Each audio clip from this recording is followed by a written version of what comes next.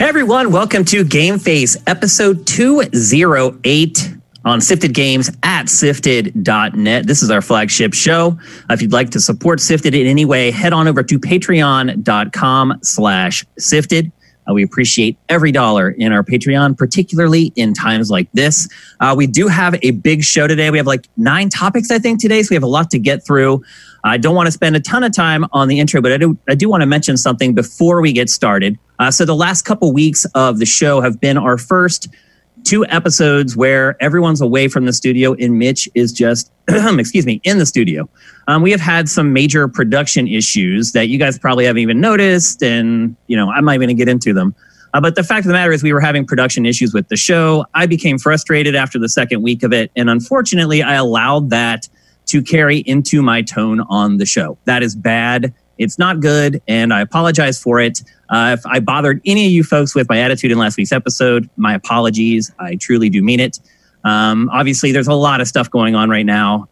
It's been the hardest 2 months of running Sifted since the site launched. Not making any excuses. There's just a lot going on, and I've been very frustrated, and that came through in my tone in last week's episode. So I apologize. I've talked to Mitch about it, and I want to give him a second to kind of share his opinion on it as well. So, Mitch, there's your time.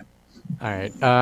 And first off, I just want to say Shane and I are great friends. I mean, and I'm not saying it just to say it. And people that in the comment section, I've read them. So just so everyone's aware, I chose not to comment just because I didn't want to cause more uproar in any capacity by saying the wrong thing or saying something different. So I just wanted to say people that are judging our friendship are completely wrong. I respect Shane. I love Shane very much. He's been nothing but great to me. And in this scenario that we're all in right now, I mean, we're all new getting to know each other, and we have to try to do it secluded from each other. And it become really difficult. And I think the final thing I can say is we're just really passionate about what we want to talk about. And sometimes tone can be a little different. And, I don't take it to heart at the end. Shane and I talk about it every time after just to, we talk everything out of what we ever need to work out. So I have nothing against Shane in any capacity. He's been nothing but great to me. Hey, Mitch, we are getting some notes. You need to turn your mic up a little bit. Okay. In the chat. But anyway, just wanted to address that. I wasn't going to just let it go. There were some people on the site who really freaked out about it. And I wanted to make sure that I mentioned it off the top of the show, just to get it all out there so you all know what's going on. I have nothing but contempt for both of these people. And rightfully so. Speaking of which, there's Matt Kyle. How you doing, Matt? Still here. Yep. Me too, brother. I need a haircut so bad. I guess I might, but I don't know. I keep it longer. You keep your hair longer. And so, oh my God, like I am at the point where I'm like investigating like a flow bee. Like I don't know what to do. There's a whole thing that was going around the last couple of days of it was just like hashtag like do the thing. And it was just like men shaving their heads. Yeah. I thought about that too. Unfortunately. I already had to promise someone I wouldn't do it. So see, that's where I'm at. My wife has told me many times over that I should never, ever shave my head. So to me, she's the only one that really matters. I'm not going out trying to pick up chicks. So when my wife tells me not to do something, I don't do it. So here I am with my shaggy hair that needs a Flowbee or clippers or something. God knows when I'm going to cut my hair and how long it's going to be by the time this is all over. But anyway, we do have a big show for you guys today. We're not going to talk specifically about a bunch of big games. I inadvertently there aren't any. There aren't any. It's been a slow week for games. I inadvertently kind of left our final impressions of Final Fantasy out of the show because I think we want to tackle that in a spoiled instead of handling it on GameFace. A place also, where we you had something of a unique disaster. Yeah, I've had a nightmare with the game. So and I know no one else has had this problem, but I definitely did. The game crashed on me, and it was unlike any crash I've ever seen before on PS4. An error message came up saying that the data had been corrupted and that I needed to reinstall the data. And then there's a little button at the bottom there. And if I clicked on that, it would automatically spit the disk out of my PS4 Pro. So yesterday, I reinstalled all 85 gigs of it. I can't believe that game's 85 gigs. and still I'm having the same problem with that save. So I have not gone back and checked and see if an old save I could keep playing from it. I'm kind of afraid to do that anyway because I feel like maybe the problem is rooted in something from back then. I don't know. So I'm at an impasse on Final Fantasy 15, so I couldn't really talk about it much anyway. So, and I got to chapter 14, and I had to do something else for my mental health. It was I really don't like playing that game. Like I still like the story stuff more or less with the character interactions. I really like Aerith. Like I really like the characters more than I ever did in any other form of media they've ever been in. But the gameplay is just stone cold boring to me. So I will say this: I have liked it less the more I've played it. Right. If you want to do a spoiled on it, just like give me a heads up so I can finish it or watch the ending on YouTube or something. But like, I am not going to choose to play this game any further for a few days. I would have kept playing if it hadn't crashed. But I will say that some of the things that you had mentioned last week about filler and things like that, the more I played it, the more I started to notice it. Absolutely. Well, it's also super weird because like I was right at the Don Corneo stuff last week when we talked about it. And like playing that was like, it should have been amusing. And I guess it was to some degree, but that was like kind of a side comedy filler thing in the original game anyway. So in this, it's like we've just been through 6 hours of filler, and then we go through another like canonical filler that had to be there because it's part of the old game. Yeah. But it just feels like you're off in nothing town for like forever, and then they drop you in the sewers, and you have to go through the sewers for forever. It's just, I don't know. I never thought I'd say this about Square, but I kind of wish they just made a movie. Oh, wow. Another thing that I noticed the longer I played the game is it became, over time, more about just constantly watching your health. Like a lot of the boss fights, like if I try them the first time and I don't succeed the second time, I almost beat them every time because then I just start watching the health and nothing else really. I don't mind the combat, but I just find it kind of tedious, and I don't understand why Square is so obsessed with putting invincible shields around bosses. Like they've been doing that for years and years, and I'm like, you've already got a stagger gauge, like wasting, like kind of as a barrier between me and the life bar. Like you don't need to continually throw up invincible shields to like let your stupid boss pattern play out further. Like it's so archaic and dull. Yeah. It feels a little like Frankensteinish, like it was kind of slapped together. Like they had a bunch of parts, and they're like, "How do we fit all these together? Let's find some glue and some tape, and let's make it happen." And all I can say is, like, if you complained about how The Witcher 3 controlled, I don't want to hear it. How good this game plays, because running around in the world in this, not the combat, but running around in the world in this game is a fucking chore. Yeah. And I just couldn't do it anymore. And I've actually gone back to, you want to talk about boring to most people, I've gone back to SWOTOR because they have a double XP event going on. So I'm like, you know what? I'm going to finally finish that Jedi Knight storyline. Let's do it. Yeah. Okay. So let's move on with the show proper. We just gave you a little bonus segment there for Final Fantasy VII. We are going to be doing a spoiled on that as well. Mitch and I are also going to be recording a spoiled for Ozark here soon. By now, I think you guys have all probably finished it, and if not, you should have.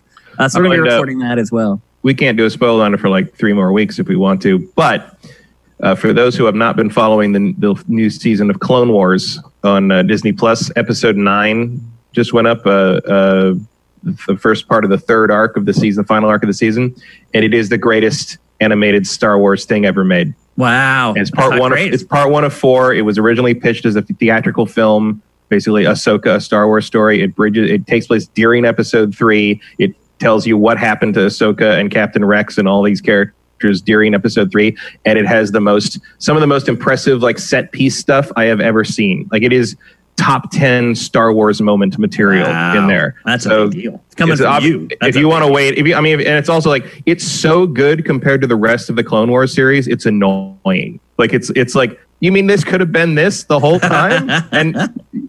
But it's really shockingly good. It's set up like an actual movie. Clearly, you're supposed to watch all 4 together as a feature film. To the point that it even starts with a classic green Lucasfilm limited production thing. It's Dave Filoni basically making his dream Star Wars movie, and it's paced and written exceptionally well. It's the best written Anakin Skywalker of all time. Wow. Like if Anakin Skywalker had been in the prequels the way he is in this one episode, it would have worked. Yeah. Look, if some of you guys are getting bored out there, I highly recommend watching Sifted HQ, because in every episode we run through every piece of entertainment that's coming out in the next week. Not just games. We talk about albums. We talk about films. We talk about TV shows. I know a lot of you guys are starting to get at the bottom of the barrel for entertainment at this point. So if you need some help, make sure to watch Sifted HQ, and we'll keep you updated on everything that's going on. All right, let's get to the show proper with our first topic. We're going to start things off with some news that may be a little discouraging to some people. And I don't like to kick off the show with stuff like that generally. But when I was stacking this show, it just kind of made sense to kick it off with this. So Bloomberg's been busy this week. We actually have a couple stories, at least tangentially related to Bloomberg in this week's episode. But the first one we're going to discuss is that Bloomberg published a report on the PlayStation 5. And essentially what it said is that Sony is going to limit the production output of PlayStation 5 for its first year. Now, when I first read the headline, I was like, okay, that's probably something coronavirus related. There's a plant somewhere that's been decimated by the virus, and they're not going to be able to get enough units done in time.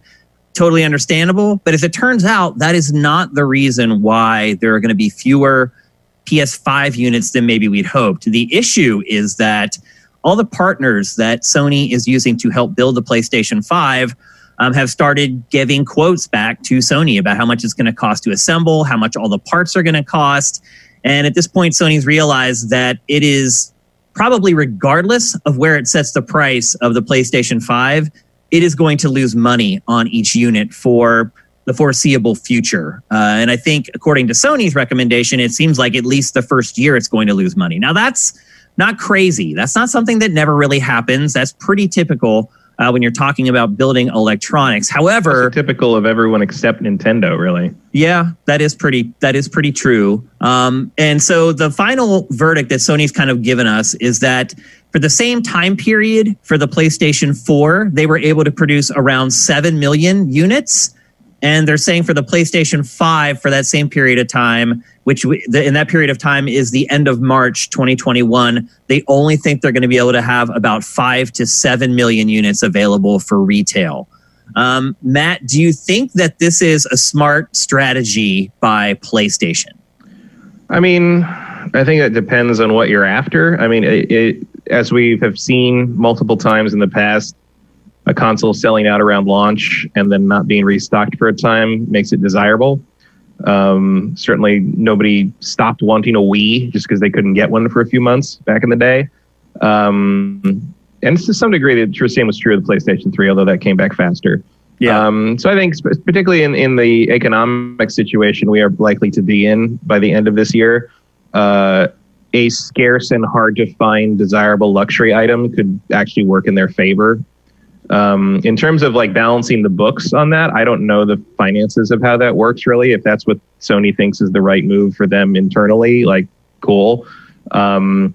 I don't know how you go through all the time of designing and planning this system and not know how much it's going to cost until they get back to you. For sure. But obviously economic realities are changing by the day here, as anyone who has been paying attention to oil futures is aware.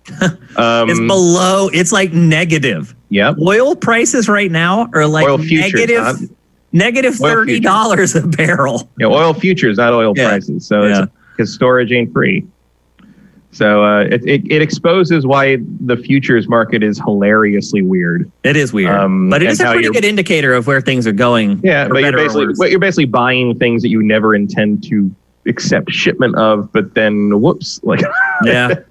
So yeah, things are unprecedented left and right here. So yeah, I can understand maybe if some factories decided, I know it's going to cost us more than we thought because we can't mass produce other stuff that we could, but you still want us to produce this stuff, but because of how the reality is right now, we're going to have to charge you more. And so Sony cuts back their production. I mean, 5 to 7 million units of something that costs $500 or $550 is not really a low number. I would suggest that as soon as they put that pre-order up, if you know you want that thing early, you know, if you don't want to wait for whenever your preferred Sony exclusive comes out, I think you should probably pre-order that day one. And, I don't think otherwise, because they're saying if 5, you need to, but you're going to want to hang on to this thing. Also, If you decide I you wouldn't don't want cancel it at all. If you decide you don't want it, I bet you will be able to sell it for more than you bought. Exactly. I mean, that's what's going to happen because so they're saying 5 million units. That doesn't mean there's going to be 5 million units on launch day.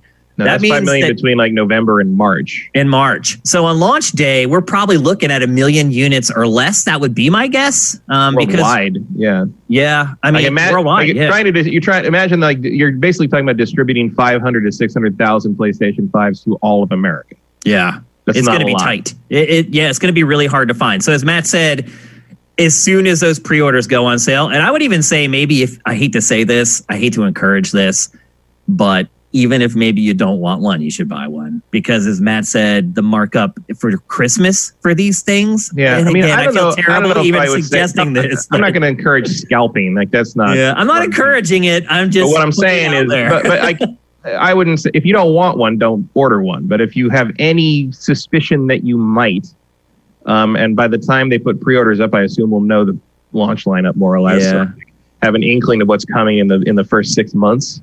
If you have any idea in your head that, I think I might actually want, like, do it. Just do it. Like, if you think you can afford it, obviously. But, I don't think there's any room to sleep on this thing, considering the numbers they've quoted. It's, especially if you want one at launch, you're going to have to move fast. And it's going to be, I still don't think by November or so you're going to be particularly comfortable being in line with a bunch of randos for 24 hours overnight outside of a Best Buy. That's another thing. Like, they're not going to be able to do console launches the way that they usually do them. No, it'll be curbside pickup probably. Yeah, most likely. Which could work. But I haven't been at a console launch in a while because I've just ordered them and had them delivered because I don't like doing that. But yeah. Some people, that's like a big event for them. They like to be out there in line and talking to people. And I enjoy it. I absolutely do. I haven't done it for a while either. Either the platform holder sent me a console for free, or like you, I just ordered it really early, so I knew I was going to get it, so I didn't have to do the hangout thing. But I've enjoyed those in the past, getting a chance to talk to everybody and see everyone in line. Sometimes I don't have a lot of patience for the cold weather at that point. And like, there's just sort of that thing of like, okay, I mean, I could do that, or I could just order it from Amazon and get it like 8 hours later. Yeah. And that's fine. Yep. I think the bottom line... It's a young man's game. It is, for sure. I think the bottom line is that everyone just should expect for there to be far less units than you may have expected and act accordingly. Yeah. Depending on if you want it or not. And if you want it, I think you need to pre-order that on day one because there's going to be so few units that my guess is that everyone who pre-orders it probably isn't going to get it on day one. That they may be in that next like week 2 shipment. Yeah, we did with PlayStation because we camped out for the Wii. Yep.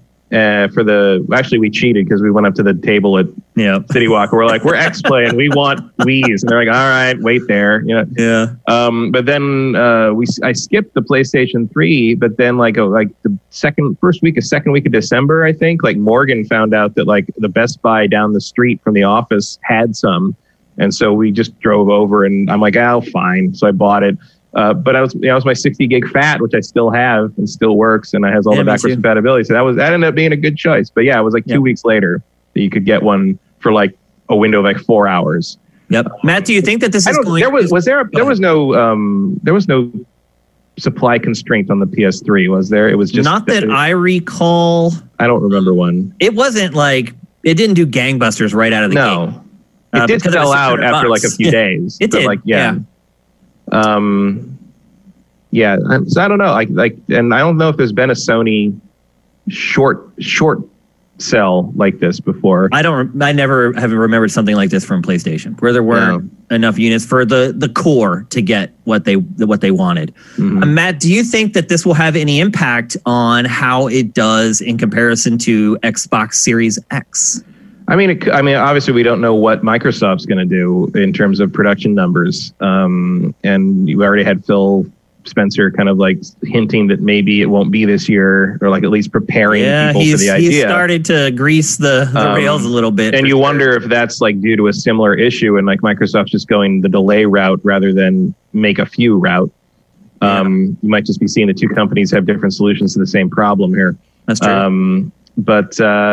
I wonder because of this if Microsoft might change their tune, because if you can go ahead and make a lot more Xboxing, if that Xbox is sitting there and there's no PlayStation 5 to buy, people are going to just like, well, I'll get the thing that I can get. You know, you're going to get a few extra sales off of that. Yeah, it's kind of hard to know until you know what's going to happen with Series X. I'm still pretty confident that Series X is going to come out on time. You're right. He provided himself an out in the last interview that he did. He said, we'll see. Yeah, I think they're just tying the escape rope to the window in case. Yeah. I don't think it means they're definitely going to do that. But yeah, I agree with that. You're going to see a lot of that, like with major corporations. You're probably going to see that with keep an eye on Disney for their investor call at the end of June, at the end of the quarter, and watch them prepare their investors for the idea that the parks might not reopen until next year. You're gonna see a lot of like major corporations doing this thing where they sort of lay some quiet groundwork for a really scary thing might be happening for the shareholders, not for us. Like it's so the shareholders don't panic and dump the stock, basically. Yep. Hey, Mitch, are you dialed in to pre-order PlayStation 5? Are you pretty much just, it's a done deal for you? No. I mean, it's hard because we do this for a living, so I kind of feel like I have to.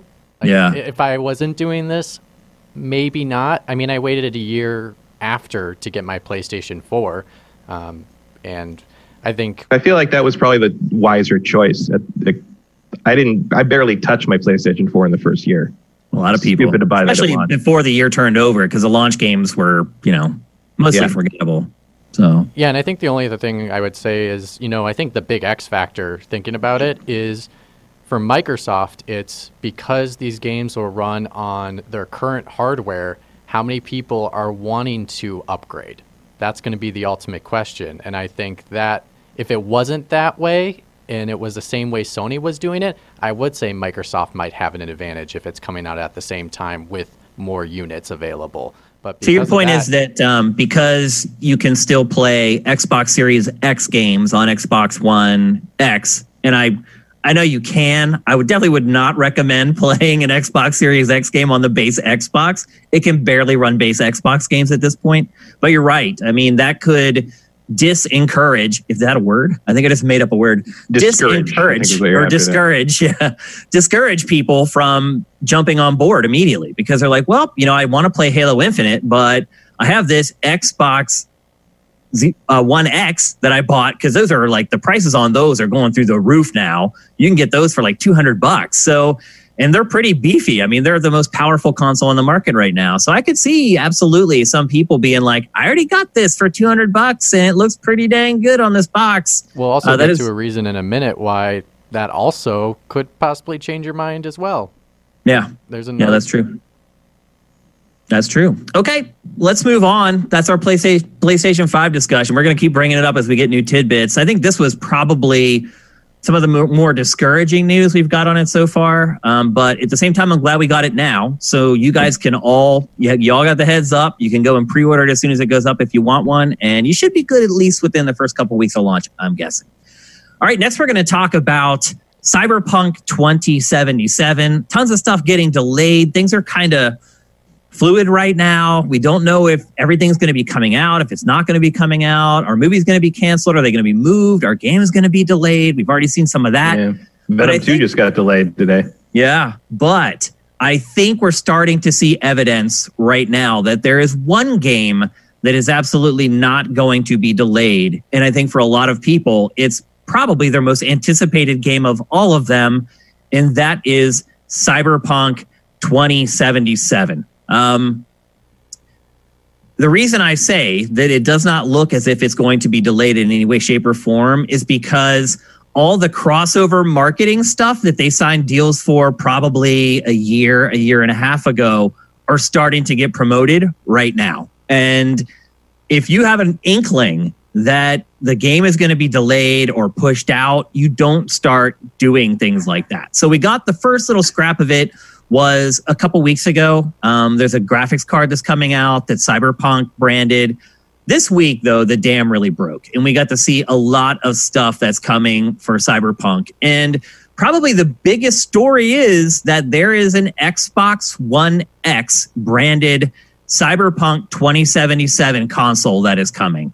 It also has a matching controller that's coming with it. So this says a couple things to me. One, it makes me wonder if we're going to get a Cyberpunk branded Xbox Series X.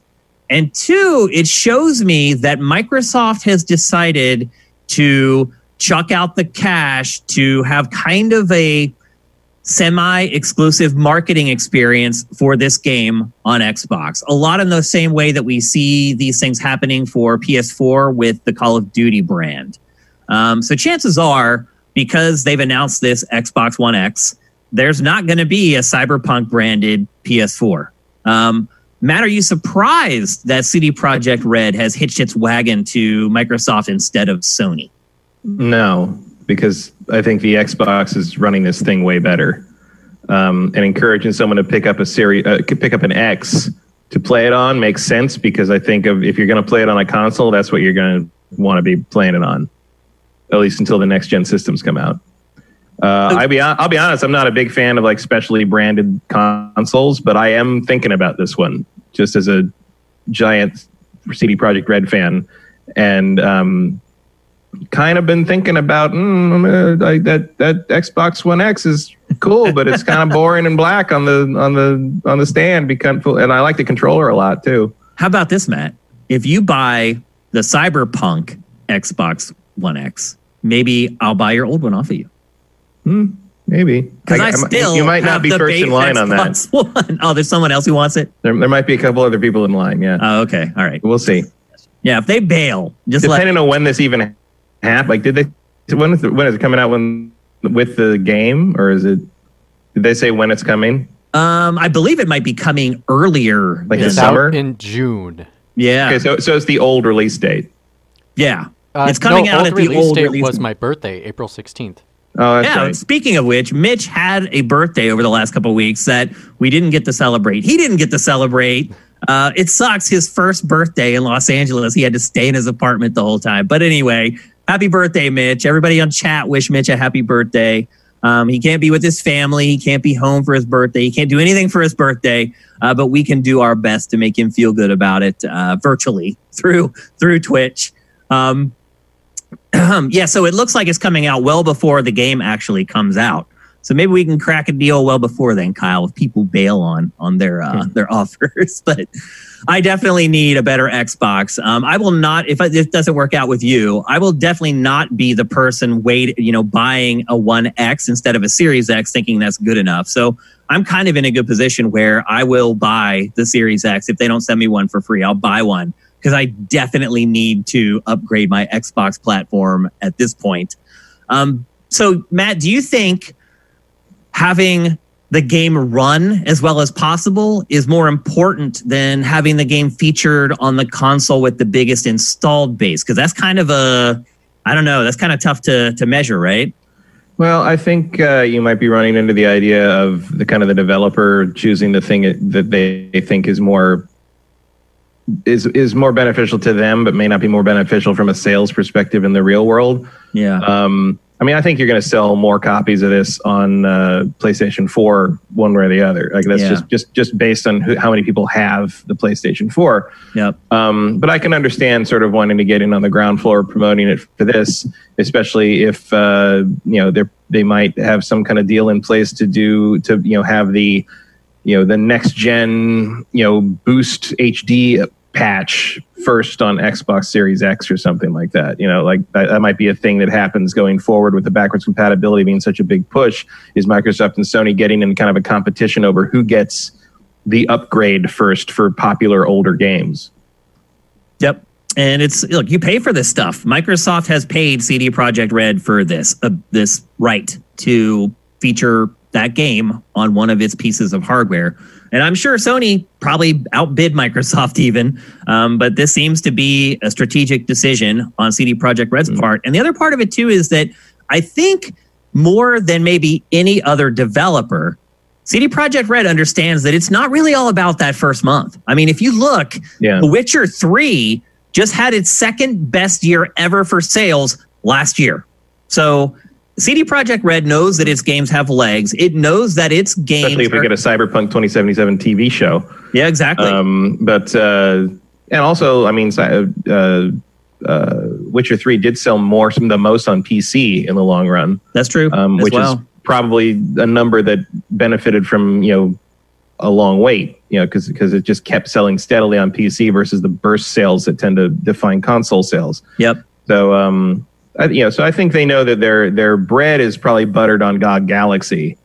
But in terms of console stuff, I think hitching your wagon to Microsoft makes a lot of sense when you're making something that requires the horsepower this thing does.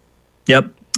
So I think it's a smart move for both sides, in all honesty. Obviously, it's smart for Microsoft. I don't know how much they paid for it, but probably whatever they spent was worth it. And I think it's killing two birds with one stone. You're going to get a higher profile on a console where maybe people don't associate your games with. People are going to buy it on PS4. That's just a given. So I think strategically, it was pretty smart on their part. Now, the other piece of the puzzle is that this week, SteelSeries also announced a series of headsets based on Cyberpunk 2077. And they're okay. You guys should be seeing images of them right now. Yellow seems to be the color of Cyberpunk 2077. So if you don't like yellow, you're probably not going to like any of this stuff, in all honesty.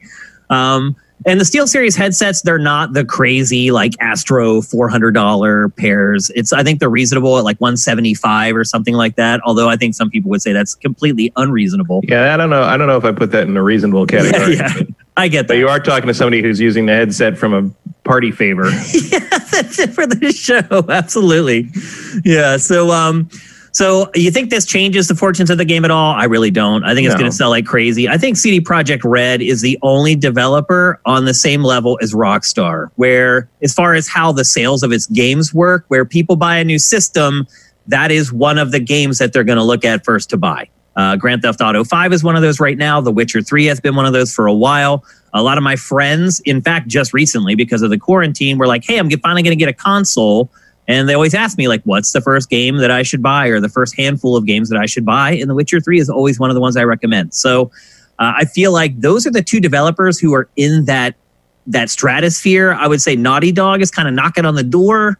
I can't always wholeheartedly recommend their games to everybody, but they're getting there. So it's a very elite group. And CD Projekt Red, it can basically do what it wants. And I think it's going to be successful no matter what, because ultimately the proof is in the pudding and their games are great. I think we find out one way or the other now with this game, because I think they've only had one game that really blew up, which is Witcher 3. And, the subsequent games they've made have not really caught fire the way, Gwent hasn't, and Thronebreaker definitely didn't. Granted, they were not big productions in comparison. So I think Cyberpunk is where we find out, is CD Projekt Red another Rockstar? Can they drag you from this established franchise to this other thing that really has a pretty generic name when you think about it? The idea of something called Cyberpunk is saying, okay, what's that? But I think this turning out to be, the simplicity of the name is turning out to be beneficial to it. The question becomes, can they carry that Witcher 3 explosion success over to this completely different property? I think they can. I think metrics bear that out. But it's an interesting thing to see also because Cyberpunk stuff is so not popular. Cyberpunk stuff rarely catches fire. You're right. Yeah. At all. The last thing I can really think of is pretty much... I can't think of anything, Matt. Matrix. The Matrix. Yeah, that's right. The touchstone for it, but that was 21 years ago. Yeah, that was a long time ago. 21 years ago next month. The Matrix is old enough to drink soon. That's crazy. And otherwise you can, I guess Westworld sort of, but Cyberpunk isn't a big deal with kind of the mainstream, and Cyberpunk is a hard sell in most regards, but this might blow up in a way that no other Cyberpunk property has since The Matrix.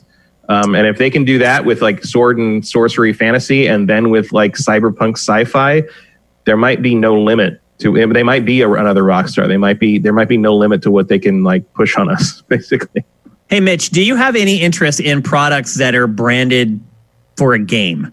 Does it increase your interest in products or does it decrease? Because I'll be honest, for me personally, I never buy anything like that. Any consoles, any controllers, any headsets that are branded to a game. If I can avoid it, I won't buy it. What's your take on that, Mitch? I mean, if I didn't have it, so like say I didn't have a Xbox Series X and I wanted to upgrade, if I liked what it looked like, sure.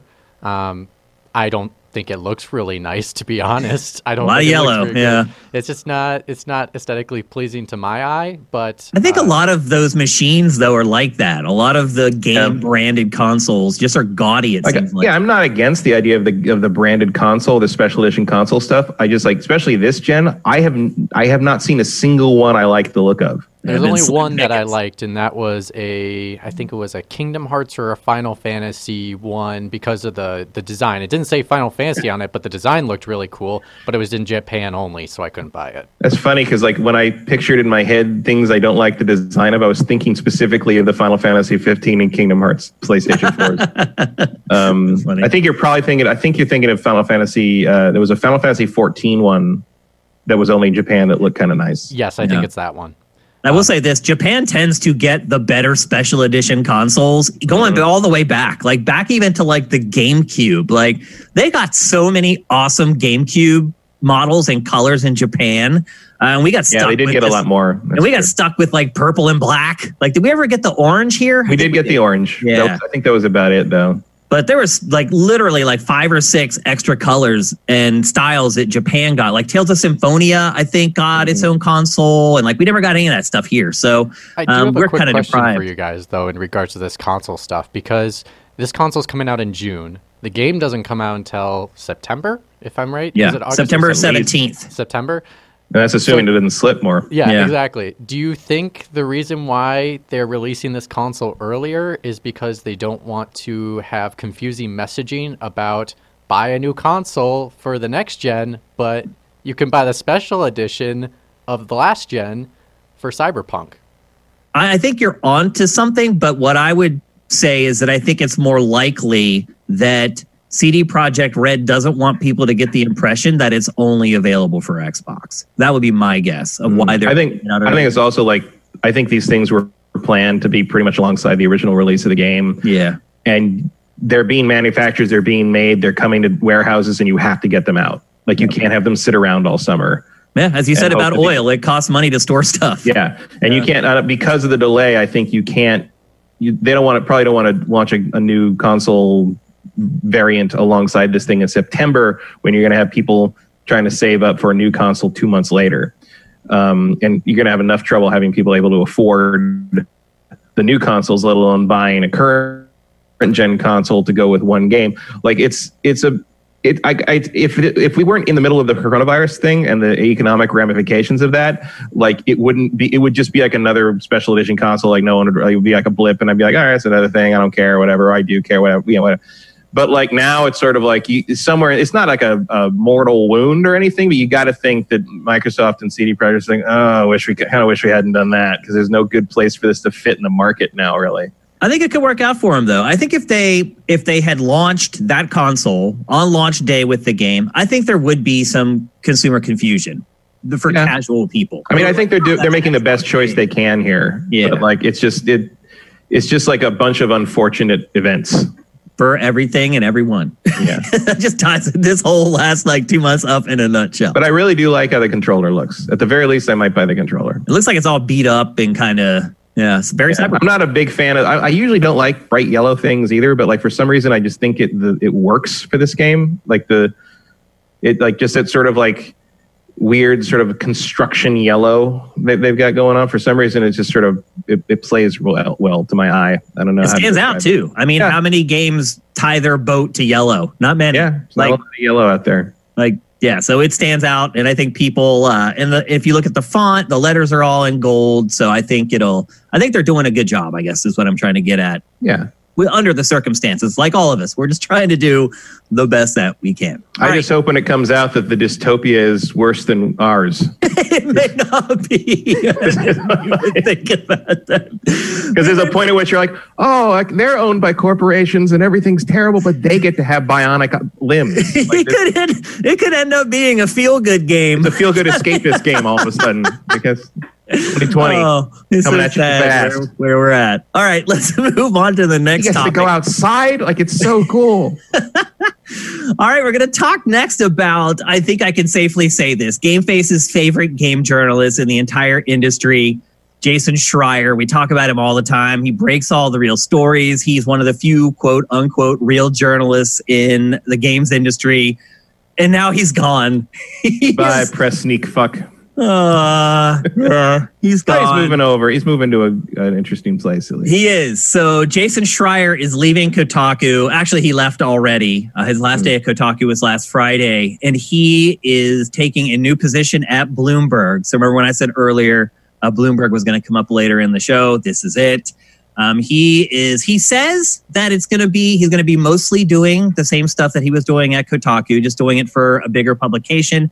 A mainstream publication, I would add. A real publication, some would say. Yeah. And so a bunch of stuff happened around this as well. Basically, on the same day that he announced this, he also published a follow-up story about Rockstar. So if you remember, he published a scathing feature about Rockstar Games saying, there was a frat boy culture there. There was a crunch culture there. I mean, he pretty much laid him to waste. And he published a story, a follow-up, saying that Rockstar has actually got its crap together and that it has changed a lot of parts of its culture and it started all these brand new programs to try to get... So he did a lot of good. I mean, think about that. He got probably the most prominent developer in the industry to change its corporate culture. So he's been doing God's work. However... Improve some lives. He did, absolutely. And however, he's going to be doing that work at Bloomberg. And there's something else in that story about Rockstar that we're going to get to in a minute. So you guys are probably like, but wait a minute, there was something else big in there. We're going to get to it. We're going to talk about Jason first, just for a couple minutes. So Matt, do you believe that, look, Bloomberg, obviously, journalistically, step up, probably got a nice bump in pay going to Bloomberg as well. Maybe he's now managing some folks. I don't know. He hasn't really got into that. But for the health of the industry, do you think it's better for someone to like Jason Schreier to be at an enthusiast publication like Kotaku? Or do you think it's better for him to be at a mainstream publication like Bloomberg? I think it's better for him to be at a higher profile mainstream place. Like get the stories, get the real reporting, get the news out there and report on the industry in a way that like someone who reads Bloomberg's media might actually be interested in. Like a lot of his stuff that he actually did was not much of a fit for enthusiast press, which I think you see by the negative reaction he would garner by telling the truth about some of these places because people don't want to hear it. Also, like you factor in sort of the shit show that Kotaku and its parent company have become. Between him and Tim Rogers leaving, I don't see any reason to ever look at Kotaku again. They had some really talented people working there, Gita Jackson and a couple other people that I really liked reading their work when they would go around. But and not to disparage the people they've got there still, but like they had a horrible talent bleed after that Deadspin thing, and it just doesn't bode well for the future of that site. And like, frankly, like reading Kotaku had been entirely about who wrote the article and not what the article was for me. And so as those people have left, and I'm going to follow Tim Rogers and whatever he does next, which I never thought I'd say because I hated his writing back in the early 2000s, but he's come into his own and become his own brand almost, and all that stuff was great. And I will continue to follow him there, and I will follow Jason to wherever he was going to go. Bloomberg it is. I think, just like with other online stuff and other gaming coverage, it has become more about the personality and more about the person doing the work than where you get it from. But if you're going to put him anywhere, I think he deserves and belongs at a higher profile mainstream publication because that's the kind of work he's doing. He deserves to go wherever he wants. He's doing great work. So I'm very happy for him that he got this position and he seems to be happy about it.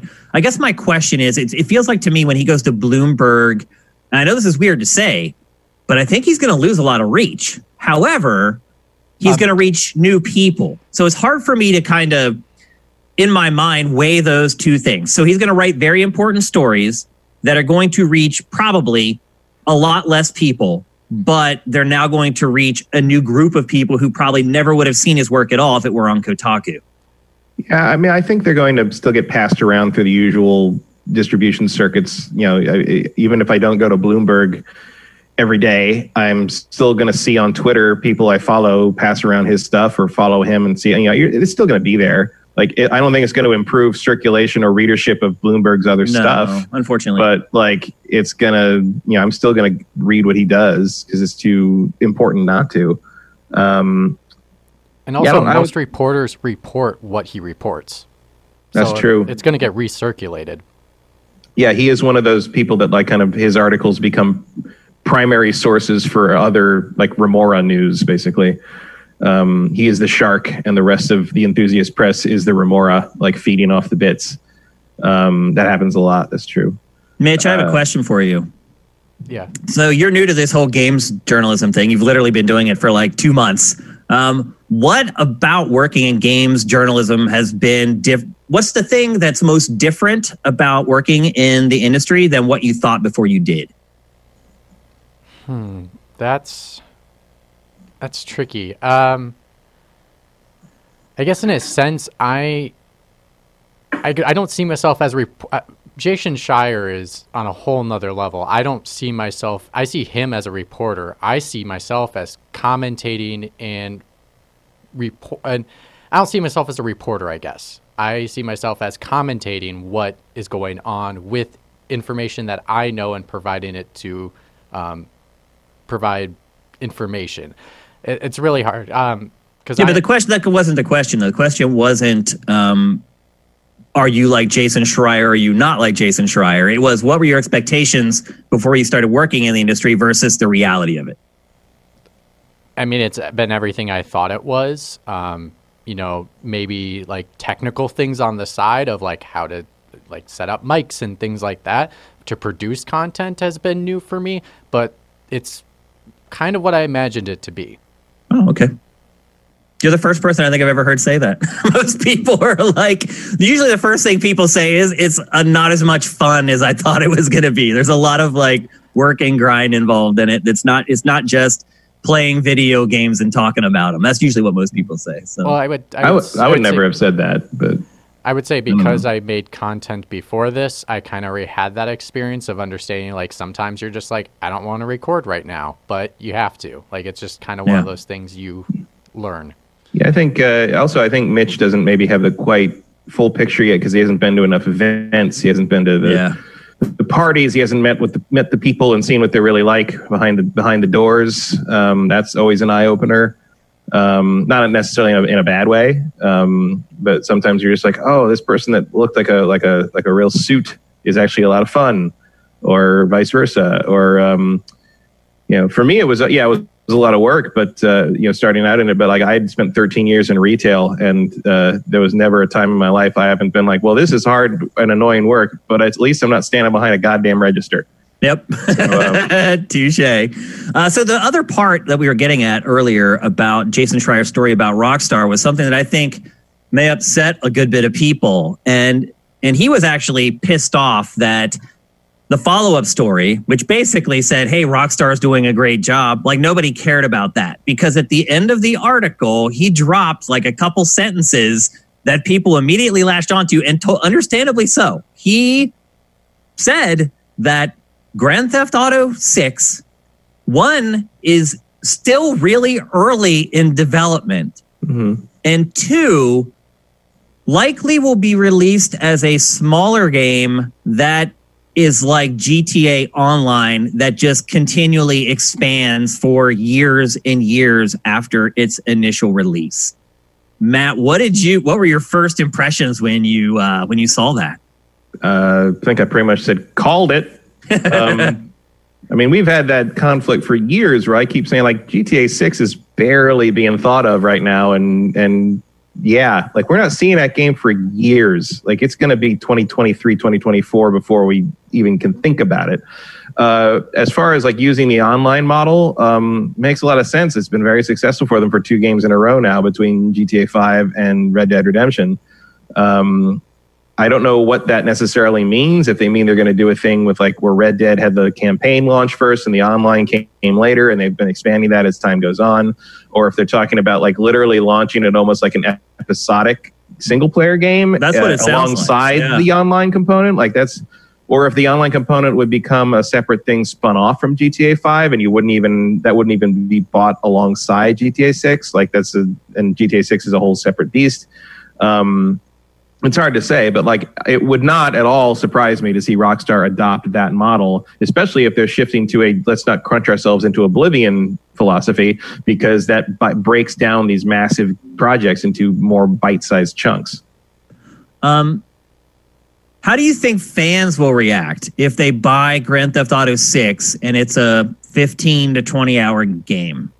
I don't know. Like, I haven't seen a lot of people react poorly to the fact that Final Fantasy VII isn't actually the whole game, and there's no indication on it.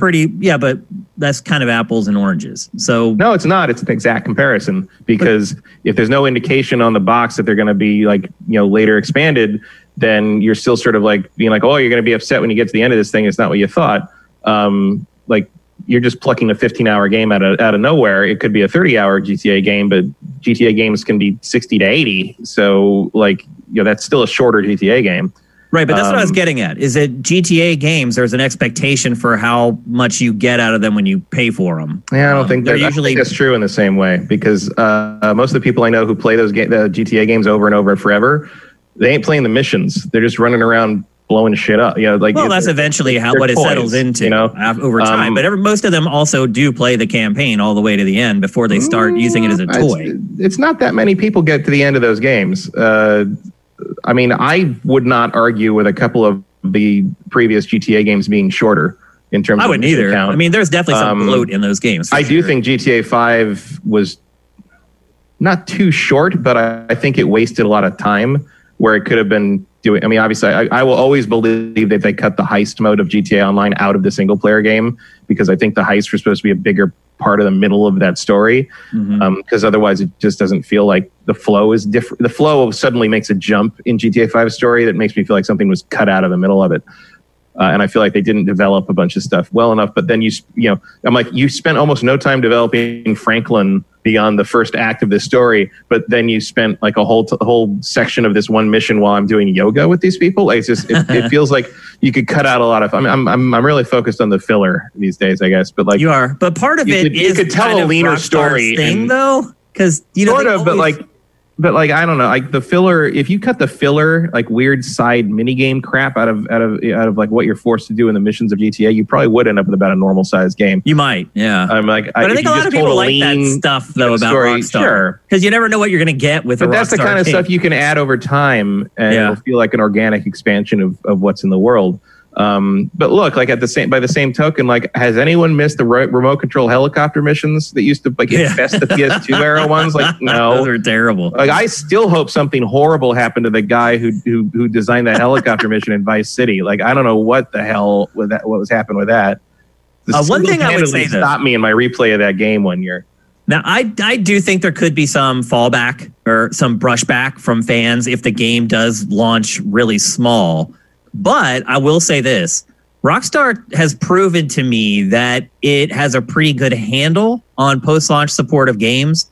I'm not a big GTA Online guy. I'm not a big Red Dead Online guy. For the most part, I mess around with that stuff for a week or two, and then I move on to something else. But there's no denying that the vast majority of players do love that stuff and do spend a ton of time in it. And Rockstar has done a great job with GTA Online, just creating that breadcrumb trail so that everybody knows that if they just take that one, I'm going to play this and maybe I like it, maybe I don't, but that's okay, because next week there's going to be something else, or there's going to be some special event, or there's going to be a discount on that boat that I've been waiting 2 years to buy that I've never been able to afford. Rockstar has proven to be very, very astute at post-launch support. So that does give me some encouragement that they might be able to handle GTA 6 in that way. But, also Rockstar has gone away from single player DLC content, with Grand Theft Auto 5. So I don't know. I do feel like there's an expectation for most people who buy Grand Theft Auto that, one, you're right, they're going to be able to just use it as a toy and play with it forever. But I do think that most people expect it to be one of the longer single player campaigns in the industry. And I'm not even going to pretend to know how the fans are going to react to that, but I do think there will be some sort of reaction at least. Maybe. I mean, I feel like they're, like we said about them and CD Projekt Red, they're bulletproof and it won't matter. Also, I'm looking up here like into how long to beat sites, GTA 5. They all say 30 hours. Oh, really? 31, 32 hours for the main story. It definitely took me longer than that, for sure. But it felt like it. Is that mainlining, like just the main quest? Just the main missions. Oh, okay. That's probably why. Which is like, there's not a lot of side stuff in that game. Like there aren't any optional quests. There aren't any optional missions. There may be quests in the new one. There's a lot of mini games. There's a lot of weird side things you can do that aren't part of the story. But you got to go through each, lettered initial thing to get through the whole thing. And so, yeah, that sounds about right. I mean, I played that game twice, and it didn't take that long the second time. Yeah, my first time, it was easily over 40 for me. Easily. So yeah, I don't think it needs to be hugely crazy long. And also, like, if you get to the end of it and you thought it was too short, too bad they already got your money. So yep, it doesn't matter at that point. And then they're going to give you more content. So reviews come out, people know before they buy it.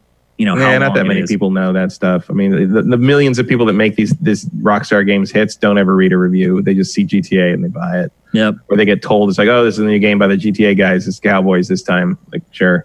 Yep. It's like the there was like speculation. You remember before Red Dead 2 came out, and I was like, well, a lot of people haven't played Red Dead Redemption 1, so that's going to hurt its sales because people don't want to just jump in with 2. I was like, no, you're completely wrong. Rockstar will sell you anything they want to, except maybe ping pong. Yep. Even that did way better than it had any right way to. Better than any ping pong game you'd expect. Yeah. Just the fact that like publications covered it was a step up on other table tennis games. Just because it had Rockstar's name on it. Yeah. So I remember resenting that. I remember being annoyed I had to cover a ping pong game just because Rockstar made it. Well, what I was annoyed about was that they showed up to demo it, and they expected us to cover it like any other Rockstar game. Yeah, I remember that. They were like, well, what are you going to do with this? And I'm like, we'll put up a video preview. And they're like, and I'm like, no, that's it. Like, table tennis, dude. They expected the same level of coverage and the same type of coverage that we would give any of their other games. And I was like, look, I almost said the guy's name, but I was like, look, that's not happening. Yeah, I remember that. They pushed it hard. They did win around. They were shocked we didn't have a camera crew like in the room for the demo. Yep. They're like, where's your ENG crew that you're going to have to spend $1,000 for a day for? No, bro, this is a table tennis game. I don't care who made it. There's only so much interest for it, but it did sell pretty well. So maybe Rockstar can just do whatever the hell it wants and we're just going to buy it anyway, which is probably the truth. Mitch, are you a big GTA fan? If I get to blow stuff up, yeah. But playing the campaign, I think I finished one campaign my entire life, and that was 4. And it was okay. See? Yeah. And I will say also in chat, Ultimate Villain did give us 35% of people on Xbox One completed the final mission. And I have also seen tons I'm impressed by that, actually. But I mean, I would say I've also seen tons of articles that state that less than 50% of people finish campaign of games. So that is an old stat that we got from Cliffy during the Gears of War days, though. That's about a 15-year-old stat at this point. So I'll I don't give know you the current one. Gone up or down or what? Well, the current stat is 25. So it's gone up over time. Wow. I still say it doesn't warrant enough to say that the single-player campaign is the thing that is going to make people want to play this game. It's what mini games can you play? What can you blow up? What cars do you get? What crazy physics stuff can you do? That's what people care about with Grand Theft Auto. It's the ultimate sandbox game. That's what it's all about. People sit around and get stoned. They blow stuff up. They shoot people. They knock people over in the street. Like that's all it is. It's not how I play it, but not anymore. But like now I'm more of a campaign driven thing. I don't play around in the world because I think Rockstar's worlds are fairly dead. Relatively speaking, now they are. Yeah. It's not as amusing anymore to knock a pedestrian over in GTA 3 and watch the physics happen. Like that was a novelty in 2002, but it's not really how it is now. I think the novelty of GTA in general has pretty much worn off because it was a trailblazer, and it was kind of the first game that was made for adults, and it had humor in it that teenagers probably shouldn't be exposed to. But now It's just another open world. And now, Well, also, other games have all these RPG elements. GTA is kind of behind the curve now. Yeah. Well, also, I feel like the humor and stuff back in the day with like 3 and the writing's great. And Andreas. But no, the writing I think used to be like really edgy and kind of like, oh wow, nobody's doing this. And I think in GTA 5, the writing in that felt old. It felt like, oh, you're okay. So you think that's still you think Lazarus. Yeah, you're not the trailblazer anymore. Like you think the fact that there's like transgender people standing around outside something is like a joke. Like that's the funny part to you. Is like, haha, like dude looks like a lady kind of thing. And it's just like, no, it's not 2003 anymore, guys. Like you gotta evolve with the times. You gotta come up with something that's funnier. It was funny in the day, like kind of take the piss out of like how America is. But like you can only do that for so long. You run out of jokes. But it's like you can still do that, but you got to evolve the satire. You can't just be the same sort of like, Americans sure eat a lot of hamburgers. It's like there's a lot more to make fun of us for now. Yeah. And I feel like I feel like Rockstar has not evolved in that way. They have not kept up with the times of why we're stupid. Yeah. So if it's true that the next GTA isn't coming for a couple of years, do you think that Rockstar will re-release GTA 5 for Gen 9 consoles again? I mean, I think it'll just work. It'll be backwards compatible, and they will continue to support it. Because if they do that, they'll print money. So why not? I think they'll do something like that. I think it'll be available to buy digitally at the very least for the new consoles eventually. The way old PlayStation 3, PlayStation 2 games are now.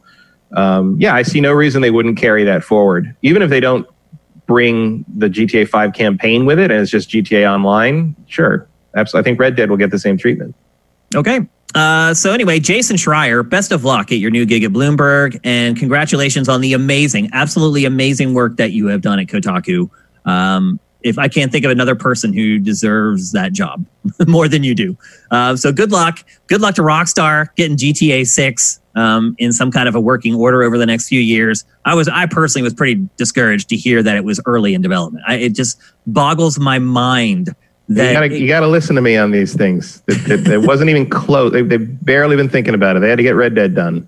Yeah, I mean, Rockstar doesn't move fast, even though they crunch all that. They don't move fast. I mean, I am well aware that to finish projects, it's like Ubisoft, where it's all hands on deck across Rockstar to finish games. But to me, pre-production and stuff like that should have been done for GTA a long time ago. I don't know. I am surprised to hear that. You can't just count all that money like instantly. It takes a while. It takes time. All right, we're going to move on to our next topic. This next topic is kind of a catch-all because there were 3 small stories from this week that wouldn't really have stood up on their own, but we've kind of collected them all into this one topic called Dead or Alive. And this topic is basically just a rundown of some games that were just announced, some that were canceled, and some that may or may not be canceled. We're going to start off with Crysis Remastered. I want to talk about this because to people like you and I, Matt, Crysis is this like iconic game. And I feel like a lot of our younger audience, and maybe even Mitch, doesn't really understand the significance of what Crysis was when it came out. Do you want to fill people in on what the big deal was? Well, I mean, I wouldn't call it iconic in the sense that I think it was a pretty mediocre game, but it was a landmark in the sense that like it looked amazing, like nothing else. It was Crytek stuff was a head and shoulders above just about anybody else in the field. And that was the thing. There was a meme at the time was like, when you get a new PC or you build a new PC and someone was like, well, yes, but can it run Crysis? Like that was the constant things. Like, how does Crysis look on it? Like Crysis was the benchmark program for gaming PCs for years. So that's Crysis, they also built that game. Like a lot of times when you build games, you think about, what is this going to run on? Will it be able to run on this? And they didn't care. No, with the Crysis, they were just like, you know what? We're not going to like tie this game down at all. We're going to create the exact game we want with the textures that we want, with the physics that we want, with the effects that we want. And we're just going to let people see if they can run it. I mean, that's pretty much what Crysis was. So it is still, to this day, a benchmark. It is still used by Digital Foundry as a benchmark tool for PC games. It's kind of like Crysis will always be that. Doom will always be that. You will always have these. Also, because it was so universal in terms of its use as a benchmark that it's a handy yardstick. Yeah. Or meter stick if you're in anywhere but America. It's just like everyone knows how Doom runs. Everyone knows how Quake 3 runs. Everyone knows how Crysis runs. So like it's sort of that thing is like you've got these huge markers, these buoys through the history of PC games that you can run. You can do a benchmark with one of these games and instantly everybody knows the context because they're all very familiar with how that game is. Yeah, because it's been used for so long. Yeah. Well, after a really long layoff where it was kind of just floundering in this same status Matt and I just talked about, it's now been announced that they're remastering the game for all current gen platforms, including PC and including Switch, which I found interesting. Certainly, if you're going to get that game to run on Switch, you have decided to take a different tact with the remaster than you did with the original game. You're 100% saying you are okay with scaling the visuals of the game down to make it fit on a particular platform, which I found kind of interesting. It just kind of goes against the sort of the creed. I mean, the Switch is powerful enough to run Crysis at this point. You know, it's not going to look amazing. You can tweak the settings on that thing into oblivion if you want. Like, obviously, it's still going to look better on the other systems, which is funny to say about like a 15-year-old game. But yeah, I mean, sure, you can put that on the Switch. Why not? Yep. Do you have any interest in playing it again? Because you brought up a really good point at the beginning. The game itself isn't all that great. Like, no, I don't care. I like Crysis 2. Okay, it was way better. But Crysis 1 Crysis 1 is a tech demo. It really is. Yeah, that's what it comes down to. So I guess we should say don't get too excited about Crysis being re-released. For those of you who maybe are younger and you didn't know what the big deal was. Then again, with this release schedule, maybe do get excited. I don't know. Like, it might not be anything else to play. Yeah, we've been looking at May. Vincent handles Dossier for us, which counts down all the games coming out in May. Oh my gosh. I got one thing in May right now. It's looking real. And that's Xenoblade, and it's 2 days before the month ends. So. And it is also like a remake of a pre-existing game. So yeah, but it's not great, but it's a remake of one of the best games of last gen, so I'll take it. Yeah, May is looking real rough. And they are adding new stuff. Yeah. So. Yep. So next up. Yeah. Actually, I want to talk to Mitch about Crysis. Mitch, were you familiar with Crysis and kind of its ethos? My only experience with Crysis is seeing it at the store because I didn't play PC games at all. But you weren't aware that it became like this thing, is what I'm asking. No. I mean, I saw it had sequels. That's all I knew. Yeah. Okay.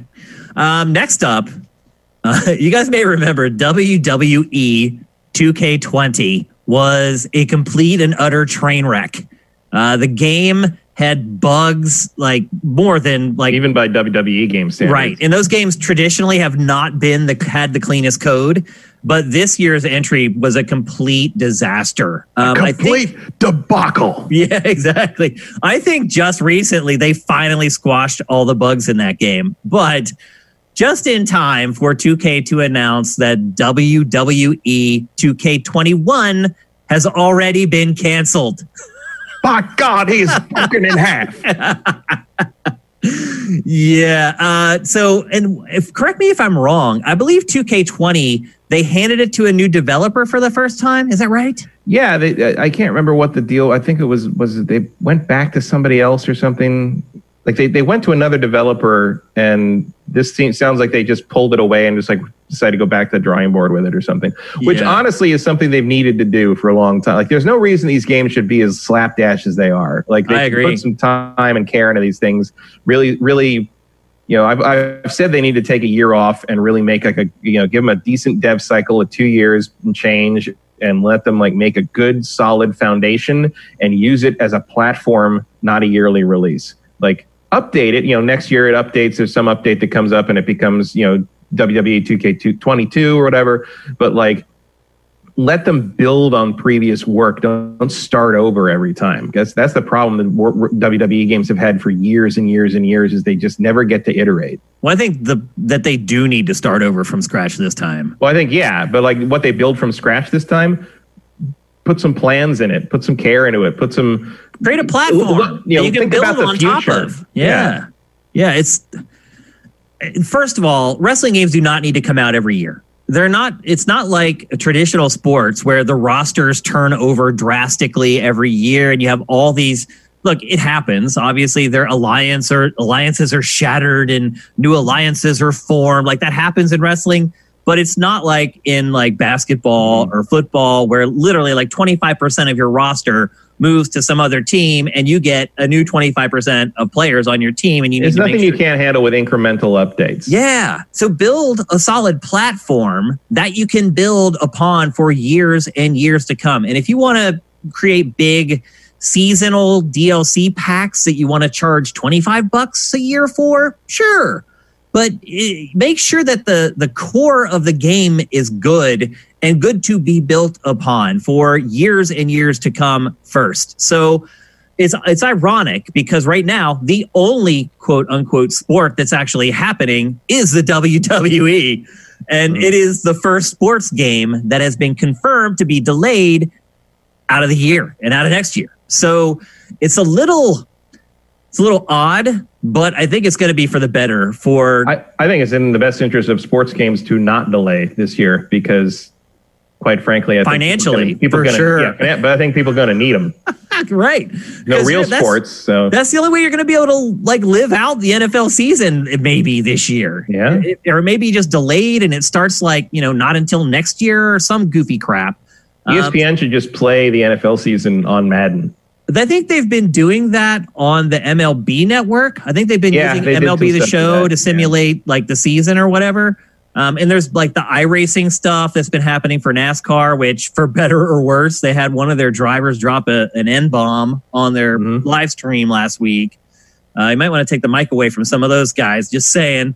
But they have been trying to do that, kind of use esports as a replacement. Now, if you listen to sports talk radio, which I do during the day while I'm working a lot, they hate it. Oh, do they hate it? Oh, I'm sure. I mean, not only do they just hate it because it's video games instead of the real thing, but they're also getting a glimpse at becoming obsolete.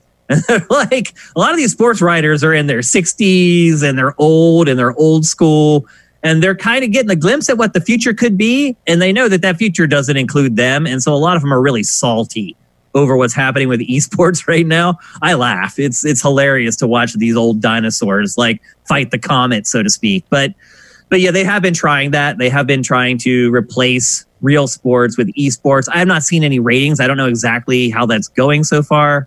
But they're talking about ratings, it's probably an indication of something. It's not going well. Yeah, exactly. But I've seen a lot of just esports competitions start springing up on ESPN that aren't even related to sports. They're just like Call of Duty or Overwatch or whatever. They're putting games on television because there's nothing else. Yeah, you got to do marble racing. Formula One. Sport of the future. Yeah. So I don't think any of us are going to shed any tears over WWE 2K21 being delayed a year. And I think we probably all agree that it's a good thing. It'll be better for wrestling games in the long run. It'll be better for the franchise in the long run if they do that. Last up in Dead or Alive is System Shock 3. So we thought this game was canceled a couple weeks ago. Basically, they had said that the studio that was working on it had been dissolved, and the people who were still there didn't know what was going on, and they were on Twitter saying, yeah, that project's dead. It's not well, not so fast. The rights holder to the IP basically announced that like it's not dead, that it does have a chance to come out still. They did not dispute the stories, saying that the studio had been dissolved, but they did say that some of the people who had been working on it, I think their exact quote was, "We're still here." So it looks like they're trying to figure out something to keep the game alive. Matt, at this point, do you think it's worth it? I mean, you've put enough effort and time and money into it that like releasing it and getting some return is probably better than nothing. But do you think there will be return though? Because Bethesda puts out these immersive sim games all the time. System Shock has enough cachet that I think you'd sell a couple 100,000 one way or the other. Yeah, to older folks like us probably who still have an affinity. I mean, I'd take a look at it. Yeah, me too, absolutely. I'm not talking about myself. I'm all over it. But I'm just saying it's a financially viable product. That's a question you'd have to ask about their budget from the beginning. I mean, you can't ever expect this to be a 10 million seller. So I guess it depends what they thought they were going to get out of it. what their budget is. As far as unless it's a complete disaster, I feel like you're not going to hurt sales by this having happened. Like you're still going to get what you were going to get. So if you can actually get it out the door, I think you haven't really damaged anything. Yeah, we aren't even really looking at the idea of why the team was dissolved and why we only have 2 trailers for the game so far and why they haven't gone out on a press tour and why they haven't shown in terms of this genre, I've sort of like shifted my expectations over to Vampire. So, if this comes out, great, but like I don't really expect, I know what they just said, but I still kind of like, oh, okay. The rights holder has an invested interest in making us believe that it is still happening. But because they can still be trying to shop it around to some other developer. Yeah. So we'll see if it actually does. Yeah, I can't say that I'll lose any sleep if it is permanently canceled. I didn't lose any when I thought it was permanently canceled 2 weeks ago. But I do have a feeling that if this somehow doesn't work, that System Shock may just be dead for good.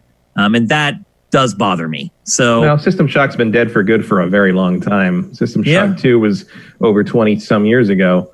So, it was just, it doesn't really change much.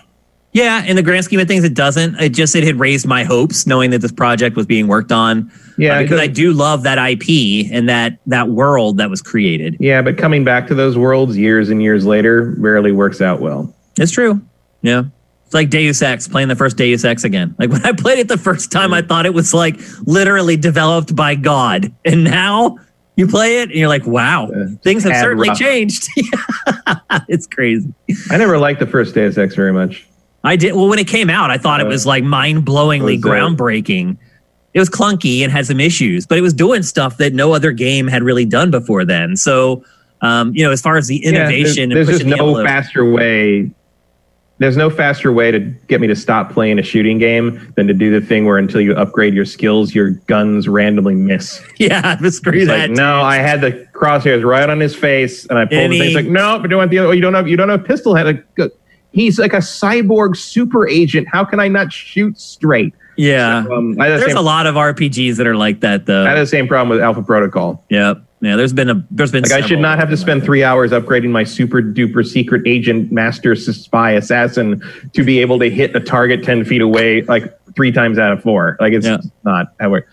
Also, I hated it, and I know there was a problem of the time. It was more the time and the tech they had to work with, but the thing in Deus Ex where if you screwed up like a shot or something, every single enemy on the map knew exactly where you were, like and just like beeline to you. That was a really cool idea that I just couldn't deal with the mechanics of in the end. Yep. Before we move on to the next topic, I do want to mention Vincent just posted in the chat that there is, in fact, another WWE game coming in its stead. There's not a lot of information about it, so there is some kind of project. Visual concepts thing? Yeah, I guess so. So it looks like there's some kind of a side thing that's going to happen in replacement for the Big Boy game that was delayed. Just want to get that out there before we move on. Well, I hope it's a visual novel dating sim. I mean, I feel like that's kind of what wrestling is already. I mean, it is pretty much just a soap opera. I mean, let's be honest. I think that's why more people watch it than for the wrestling action. It's the drama. It's the drama, yeah. And the wrestling is just making physical what's already implied. Yep, absolutely. All right, we're going to move on. We're going to talk about something next that I think Matt will be excited to talk about. We were talking about how long it's been since we've been able to play a new Grand Theft Auto. Well, there's another franchise that is bumping up against GTA for that record, and that is the Batman Arkham franchise. It has now been over 5 years since Arkham Knight came out, which just blows my mind. It was one of the first games we ever covered on Sifted. It was the first or second game eval we ever did for Sifted. So that shows you how long it's been since the last Arkham game. New details have started to emerge this week. And a lot of it backs up stuff that you and I have talked about or kind of hypothesized about before. Some of it is a little bit new. The big news is, as suspected, WB Montreal is developing the game. It had been teasing, it has actually teased a couple different things along the way. It teased like a Damian Wayne game at first. I don't even remember that tease, though. Do you, Matt? I think it was more assumed than that. What is that? What is Damian Wayne? I don't even know. Damian Wayne is Batman's son with Talia al Ghul. Biological son. He's biological son. Like, yeah, he's the only actual son. Everyone else is adopted basically in the Bat family. But he is her actual physical biological offspring. And when he shows up as like kind of a tween, he becomes one of the new Robins. And he was hated early on, but then the fandom kind of adopted him, liked him because he was a complete brat and he's Bruce Wayne's son. He's a spoiled brat. He's an arrogant kid. He wasn't a rich kid. He was trained as an assassin. So he's not like a spoiled rich kid. He thinks they should kill the criminals. He thinks that Batman's too soft on things. Gotcha. Okay. So an adult Damian Wayne taking over as Batman would be sort of more of a Judge Dredd thing in some continuities. But he learns that the other Robins kind of, Tim Drake and Dick Grayson sort of take him under their wing. They all become sort of like brothers. It's actually a really cool character dynamic, and like they use it a couple times in the comics. Like the three boys are sort of like with Bruce Wayne, and Bruce is like shown to be kind of the out of touch weirdo. There's a great scene in a fast food restaurant where like he gets them all burgers and they're all talking and messing with each other, and then he sits down and starts eating the burger with a fork and knife, and Damian's like, "What the?" And oh, you've never seen him do that before. All right, here we go. And it's like, so that's really cool. I mean, I assume like an Arkham spinoff or an Arkham sequel that they were thinking about would have basically been like, because Arkham Knight sort of does imply that Bruce Wayne's done. Yeah. So the idea of sort of like Talia using this hidden offspring of Bruce Wayne to sort of become the new Batman would be an interesting premise in the Arkham universe, just because it would be a different take and you'd have to sort of go through the motions of like learning to be Batman as opposed to like a deadly assassin ninja guy. Yeah. So that was probably like the angle on that. But I also feel like what we're hearing about now is going to be much more along the lines of what we'd expect Batman to be. And I'll tell you this though, Matt, after you describing that to me, I don't know what we're actually getting. I don't know if it's better or sounds The Court of Owls is better. The Court of Owls The Court of Owls is one of the best Batman stories ever told. Okay. All right. So adapting that is a great, great move. And it's what I expect them to do. That's what I expect them to do next. Can you explain the Court of Owls? I know that they're like basically a crime syndicate, but can you explain the story arc? I mean, it's basically the Illuminati. The Court of Owls is like I don't want to spoil much of it in case they do actually make this game, but like basically it's a crime syndicate that's controlled Gotham for basically its entire existence. But in the shadows, right? Yeah, they're in the shadows of the shadows. Like they're the organized crime behind the organized crime behind the corruption. Okay. And like that's sort of the basic premise is that Batman discovers that like the rabbit hole goes even deeper than he thought it did, and sort of the secret society behind why Gotham is the way it is exposed, and it's like a Gotham origin story kind of. Sort of, yeah, and it gets into like his parents and what they were involved in, and like sort of like the why Gotham was founded the way it was. Like it delves into sort of what Gotham is and whether Batman has misinterpreted what Gotham is and what he is and what he's doing for a very long time. So it's cool. And this is considered cool by most Batman fans. Like when they find out about this, they're going to be like, F yeah, that's great. Yes, it is one of the seminal modern Batman stories. Okay. And that appears to be what this game is based on. They're saying that it is going to be a soft reboot of the franchise. What does that even mean? I think it means they're going to use all the same aesthetics, but they're going to kind of ignore Arkham Knight. I think that's basically what's going to happen. So basically what you're saying is it's an open world game with the same combat mechanics. That's what I would guess it's going to be like. Yeah, it's going to be an Arkham game, but we're going to pretend that we didn't close the series off at the end of Arkham Knight. How will Arkham Knight flow into the Court of Owls narratively, or does it? It doesn't really. I mean, it could if Batman was still around. I mean, I don't know how you do that. Like, the idea that the events of Arkham Knight would have happened and the Court of Owls wouldn't have somehow been involved is a little odd. Okay. Unless they decide. I mean, unless they decide to build on the idea that like the Court of Owls come to surface as Gotham rebuilds from the events of Arkham Knight and sort of show their hand a little too hard, trying to guide things back to the way they want them. Like that could be an angle. You'd also play the Telltale games to see, because the Court of Owls is brought into the Telltale Batman games. So like that might be an angle if you wanted to play the second season of that and sort of see where they take it. What would you think if they picked up the story from the end of Telltale's game to start this? That I don't think I'd be down with, because the aesthetic is so different, and it is. The approach to the world is so different. I think I think there's two things. I think you're gonna see them sort of like soft backpedal on Arkham Knight's events, and I think you're going to see them move it more in line with being a continuation of the animated series, like Asylum and City were. Okay, those would be the things. You also may see them. I mean, the Joker's probably not going to be dead anymore. Like that would be the big thing, I would think. I don't think anybody's got the balls to make a Batman game without the Joker in it. So, yep, that's a hard sell for sure. Perhaps the biggest but news. If Mark Hamill doesn't want to come back, you should make the game without the Joker. Right? Yeah, because he is the Joker at this point. The other thing, maybe the biggest part of all this entire leak that came out, is that the leak says the game is coming this year. Mm-hmm. Do you believe that?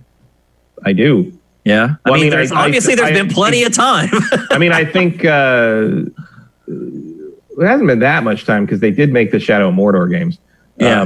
But like I believe that it was originally planned for this year because of the events of this year that are not related to game development. Who knows if it'll still make it. But yes, as far as I am aware, that is accurate. That's good news. We were going to see it at E3, but cross-gen? Is it going to be a PS5 game as well? I mean, again, I think most stuff will be backwards compatible, and that'll be close enough. Okay. But who knows about something that might come out like within weeks. But, again, if you're working on a new game, you're probably aware of the new systems, and you're probably working with Microsoft and Sony to like make sure that works. So who knows? Yep. I don't know how that works yet, but I do know that I will not be surprised to see it this fall. Okay. Let's move on. Time, and now it's finally. Now we just got to wait for Rocksteady to reveal the Suicide Squad game, because it's coming. That's what they're doing. Montreal and them traded projects. I'm telling you, that's what happened. Okay. Montreal was doing that Suicide Squad game, and Rocksteady was doing something else, and they killed whatever Rocksteady was doing, and they moved Suicide Squad to Rocksteady, and Montreal made the Batman game. I think that's. Rocksteady's definitely due to release something. It has been 5 years for Rocksteady, so. What the hell? It's got to be ready to show something. Yeah. How crazy is that at the end, Rocksteady will have put one game out this generation, and the Batman VR game. Yep, that's it. If you want to call that a full game. A lot of the better studios are turning into this, man. It's like... Yeah, I don't see any reason for this one, though. It's like, I know like it was a lot, and they were bored with it, and I understand that. But it's like, you know what? If you just want to crank Batman games out like that, in that format, that template over and over again, I'll play them all. Yeah, I think most people will. They're great games. So I'll sit there and complain about how it's the same Batman game 5 times, but I'm still going to play it. It's like, I've played every single one except Arkham Knight. I've only played Knight. I played Knight again last year, I think. I played every Arkham game at least 3 times except for Arkham Knight. Wow. I think I played Arkham City to 100% like completion, except like I haven't done all the challenges, the 5,000 challenge mission things. But in terms of like 100% completion on the campaign, I've done that on 4 different platforms on Arkham City. That's why you're the perfect person to talk to about. I love those games, and I wish they came out more often. I'm about ready to replay Arkham Origins at this point. And I don't even like that one very much. I just want more Batman. Well, it's like the Batman's version of Gears of War Judgment. It is. It's like that side thing. But in hindsight, I do like it more than Knight. Okay. Because at least they don't make me fight the final boss in a tank. There you go. All right, we're going to move on to what I'm going to call the events section of GameFace 208. Our next 2 topics are related to gaming events. First, we're not going to talk about E3. We're going to talk about the replacement for E3, or in this case, the lack thereof. So I'm sure by now you guys have heard, if you watch GameFace, you should very well know that E3 is canceled, 1, but 2, that the ESA is not really having an official digital version of E3. It's just kind of letting the publishers figure out their plans on their own. The ESA said it would help if they needed help. They're not going to need help. And that was proven this week because a lot of leaks are starting to come out about May. So earlier I said that there are no games coming out in May, but instead we could be getting like a mini E3 over the next. Information instead. That's okay. What'd you say? I'll take information instead of games. That's okay. Yeah, for sure. I mean, if it's the information that has been teased. So some of the big stuff is plan on having hardware events from both Microsoft and Sony in the month of May. The rumor on the street about the Xbox event in May is that it is going to show off Lockhart for the first time. And those of you who aren't familiar with Lockhart, it was the counterpart to Anaconda, I think was the other one. Yeah. Anaconda is Xbox Series X. That's the big boy, the beastly version of Xbox Series X. Lockhart is the weaker version of the console that is presumably going to be cheaper. It may not come with as many bells and whistles. And then if you believe IGN's April Fool's joke, there's a Series XXL that's also coming out. Did you see that? Yeah, that's probably not a thing, but that's okay. What's a joke? It was their April Fool's joke, and they decided to wait, obviously, because of everything that's going on now. They're put in a tough position there. I think they probably did the best they could with trying to get that out there. But anyway, so the Lockhart is the cheaper, lower powered version of Xbox Series X, which my guess is it'll be called Xbox Series S. We've talked about that before as well. Yeah, S and X just seems to kind of be their tier branding at this point. Yeah. And so this information comes from Windows Central. To me, I cannot think of a more reliable source for Xbox information than Windows Central. It literally it has a mold at Microsoft. Absolutely. It breaks pretty much all the big news for Xbox. And it is standing by this story, and I would give it a 95% legitimate score, just based upon my prior experiences dealing with that outlet. So it's saying Lockhart event coming. Microsoft employees are already taking Lockhart home and testing them, which also means that it's already in production. So it sure does appear, one, that we're going to get a big Xbox event next month, but also that there are, in fact, going to be two versions of Xbox Series whatever available at launch, not just like on down the road. It appears that both of those consoles will be there for day one. Matt, is that smart to release powerful console, weaker console on day one? I don't know. Like, I've never really delved into that very much because I've never bought the weaker console. We've had this one has a bigger hard drive. This one has a smaller hard drive. Mm-hmm. But we've never had two versions fundamentally different from a hardware perspective like this. Like the performance is different. Yeah. I don't know. Like, people talk about how it might be confusing or whatever, but I think if people can figure out which version of Samsung Galaxy they want to buy, then you can figure this out. I think the main difference is going to be price. Like, will people be willing to jump in on a lower price for something that's basically a more powerful version of the Xbox One X? I guess probably like a halfway point between the X and the Series X, I guess is what we're talking about here. My guess too is it's probably like $300. They'll drop the One X down to like $250. It's already $250 or $200 on some deals right now. I figure this is replacing the X going forward. Yep. But like, I don't know. I don't know what the market wisdom is on that. Like, I don't know. Like, to me, it's not interesting because I would never get the weaker one. Yeah. And if I were waiting, to afford something, I would probably want to just save up another couple $100 later and get the more powerful one as opposed to get a weaker one now, because that feels like sort of a wrong way investment in a way. You know what I mean? Like, I would say this. Like, if you're gonna go, I'm kind of a go big or go home when it comes to spending a lot of money on a luxury item. So it's like, back in the day when I would have saved up for a console, I would have saved up for the better one, I think. I will say this. It makes more sense now than it did last year when we first started hearing it. Makes more sense now than it did 3 weeks ago. Exactly. That was my point. Like, with so many people unemployed, losing their jobs, to offer something that's not $500 or $400, whatever it's going to be, that would allow somebody to get a couple free games for the same price of buying the higher powered version. I think that could be a viable option now. depending on how quickly we recover from all this. And, there's so many X factors. Yeah, my question is, like, because the prices are probably going to be so close to each other, like, what do you do with the Xbox One X, and how do you differentiate them, and how do you say, what about the Lockhart is going to be the thing you say, look how shiny and new this is compared to this other thing that used to be this much, and now we've got this new thing. So I'm like, is there more to this thing than just like the game is slightly prettier? It makes me wonder what this thing is going to do or have in it beyond hardware. In terms of like, what is this user experience, or what do they have? The OS is basically going to be the same. I think they said.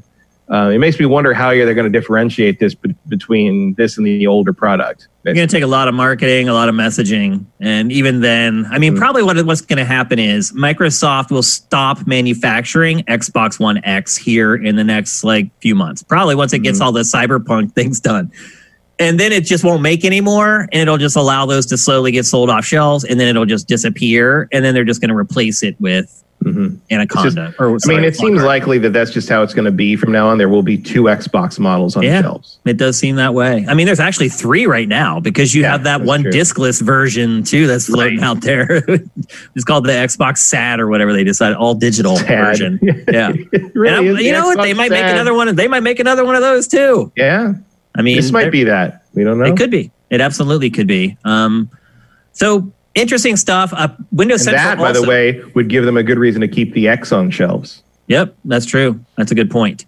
Another thing that Windows Central brought up is that it believes a couple big games could be really blown out in May. Halo Infinite being primarily the big one, which makes sense because E3 probably would have been Halo Infinite's big coming out party, where we finally got to see gameplay of the game, where we finally got to see gameplay of the multiplayer modes, things like that, or just any gameplay at all. All we've seen so far is trailers. So it makes sense. The other game that Windows Central brought up is the Fable reboot from Playground Games. So it's not confirmed yet, but I've heard from a couple different sources on my own that Playground Games is working on Fable. I think, Matt, you've heard some things on your end as well. For a long time. And there are official announcements out there that Playground Games is working on something other than Forza. So it all adds up to, and they're working on an action RPG. Right. Not just something besides Forza, an action RPG. And what else would you be doing? What other IP? Make a new game, sure, but why wouldn't you just bring back this old IP that has cachet and people haven't played for forever? And you haven't, and also holds tons of promise. No one's made the perfect Fable game yet. Still, the concept of Fable is really solid, and you could make a really top level game out of it. And they came close a couple times, but it was just always felt a little, always just a finger touch away. Yeah. It just never quite got there. I always enjoyed them. I loved even the first one, even though it was hugely underwhelming compared to what was promised. I still liked it. So I still like all 3 of them. I replayed them a few years ago, and when they all went backwards compatible on the Xbox One, and I enjoyed all 3 of them. They're all fairly different games, but I enjoyed all of it. And I wish Fable 3, I think came the closest to me. Fable 2 is probably the best of the 3. I'd agree. Yeah.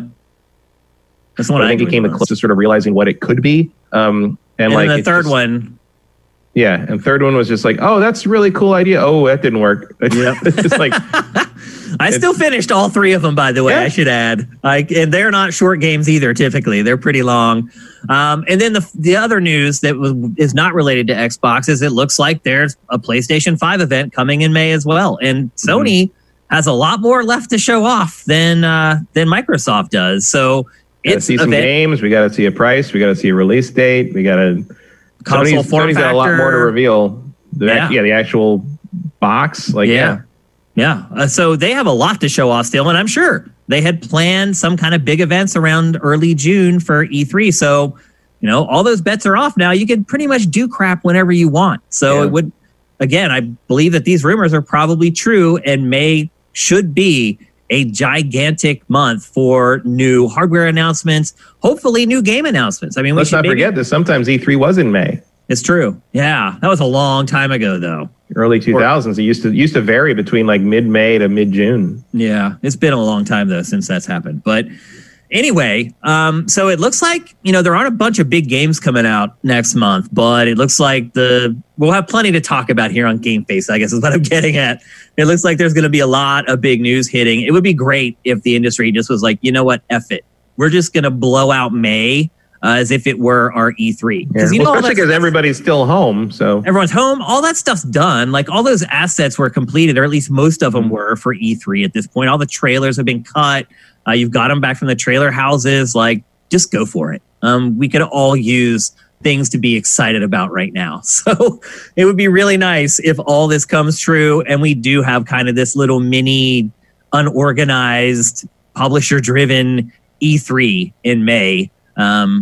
It would help us too on GameFace, just to be perfectly honest, with not a lot of games coming out.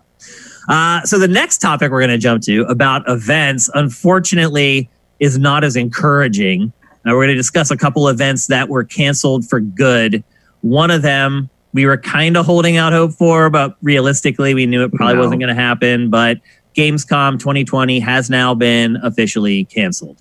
The crazy part about it is that the organizers of Gamescom weren't really the ones to cancel it. It was Germany's government that canceled it. It basically said, you can't have this. We're not opening stuff up in the month that you plan on having Gamescom. So without the ability for the government to play along, Gamescom was just left without a choice, and it is 100% canceled. Now, contrary to what the ESA is doing with E3, where it's just like, hands off, we're not doing anything, Gamescom is doing something. It is going to have a very organized, very official digital event around the same time that Gamescom would normally happen, and that's in August. So Gamescom is not happening. Matt, what do you think are the long-term ramifications of that? Do you believe that Gamescom's not going to go away or anything because it loses a year of revenue, right? No, I don't see why it would. I mean, again, you're looking at things aren't happening this year. We should be looking at, will Gamescom 2021 happen? Not because Gamescom doesn't exist anymore, but because it still might not be okay to do that. Depends when the vaccine shows up. I think everyone is depending on your business, and a lot of businesses are hand to mouth. They make the money for that month to pay the bills for that month, and then they I mean, I don't know anything about who backs Gamescom. Me either. Yeah, what the business is on that. But it seems to me that if you can't, your entire year can't revolve around the revenue you get from the one show. I mean, if you're running a bunch of different shows, that could be effective. I mean, again, everyone's kind of in the same boat there. Some of these shows may go away forever. Some of them might sell the name to somebody else organized by a different group. That's happened. That's a good point. Over the years, I mean, obviously that won't happen with E3 because the ESA is the ESA. Matt, what was the big show in Europe before Gamescom became a thing? I cannot remember the name of it. Was there one? Yeah, there was. I can't remember it. It wasn't as big as Gamescom. It was about the size of GDC or something like that. I mean, I guess I remember it was some weird acronym of Yeah, I can't remember what it was though. They had it for years and years. It was an awkward name. It was one of those things European Developer Game thing. I can't remember now. Yeah, I vaguely remember but we never went to it. No, because it wasn't worth it. It was always an also ran. It would have the same builds from other shows. There was just no reason to go. Gamescom obviously has changed all that. It is must attend if you're a big publication at this point. My guess is that because Gamescom was it the Leipzig? Leipzig Games Convention? I think that's what Gamescom was called before it was called Gamescom. This whole other convention, I don't think it turned into Gamescom. That was is just what a big it was. event. That is what it was. It was the second biggest gaming event in the world until 2008, and Gamescom kind of superseded it. I don't even think this show was in Germany. I think it was in the UK, actually. That I don't remember. Yeah. Anyway, so Gamescom is canceled, the actual in-person event. But my guess is that because they probably already signed the deal with Jeff Keighley, and they're going to have to pay him one way or another, they're probably going to lean on him to produce the big digital thing that they're doing, which is good. That means that, you know, everything's going to be buttoned up. It's probably going to have some really high profile, fun stuff in it. At least for me personally, hearing that Keighley is involved in it would make me much more likely to watch it. Would you agree with that? Yeah, that's fair. I don't know. I was also looking at other old game conventions. The only other thing I can see is the European Computer Trade Show, ECTS. ECTS, that's it. Yeah. That's it. Yep, that's exactly what it was. Yep, was that in the UK? Let's see. Yes, it was in London. That's it. Yep, that's the one. That was kind of the precursor to Leipzig for me. And then Leipzig turned into Gamescom. Leipzig got big, yeah, because ECTS stopped. Now that I say ECTS, yes, my mouth has said that many times. Yeah, right. Yeah, it used to be a thing. Yeah, God, that ran forever. That started in 88, ran to 2004. Yeah, that's what I'm saying. It was like a big thing. Like if you couldn't make it to E3, but you wanted to go to Europe, like you go to ECTS. Earl's Court Exhibition Center. Oh, I remember Earl. Yes, okay. Yeah, look at that. Yeah. God, how did I not remember any of that? So anyway, Gamescom canceled. Keighley's thing happening. San Diego Comic-Con canceled. Mm-hmm. Nothing happening. So that was the big revelation this week. We had gotten rumblings that Gamescom probably wasn't going to happen. We knew that Comic-Con. With Comic-Con, obvious. Also, just look at your last year's photos and pretend you're there because it's the same fucking show every time. Like I know that most people are mostly because like they won't be able to see their convention friends. Like that's the main thing. Is like everybody gets in the same place at the same. That's why I'm upset about E3. Is I don't get to see all these people for another year. Not being able to see the celebrities. A lot of people go to get Comic-Con to see celebs. Like you walk around that show, you hear a lot of people saying, "Who'd you see? Who'd you see?" Well, early on, I think that's one of the main reasons some of this stuff started to get canceled because the celebrities canceled on them. Like it's like you're like, no, I'm not going to that. Are you kidding? Yeah.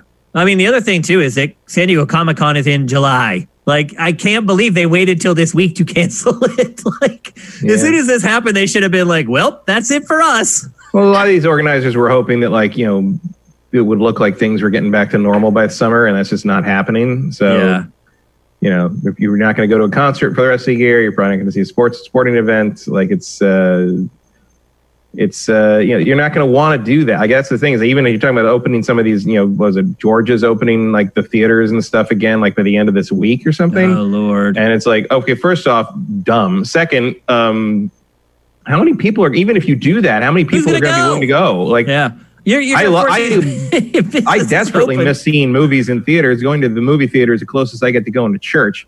But like, you think I'm going to sit in a movie theater with a bunch of randos before I can get a vaccine? No. Get out of your fucking mind? With masks. Hell no. I'm not going in there. And that's the irony of this whole thing is these idiots forcing people to open stuff.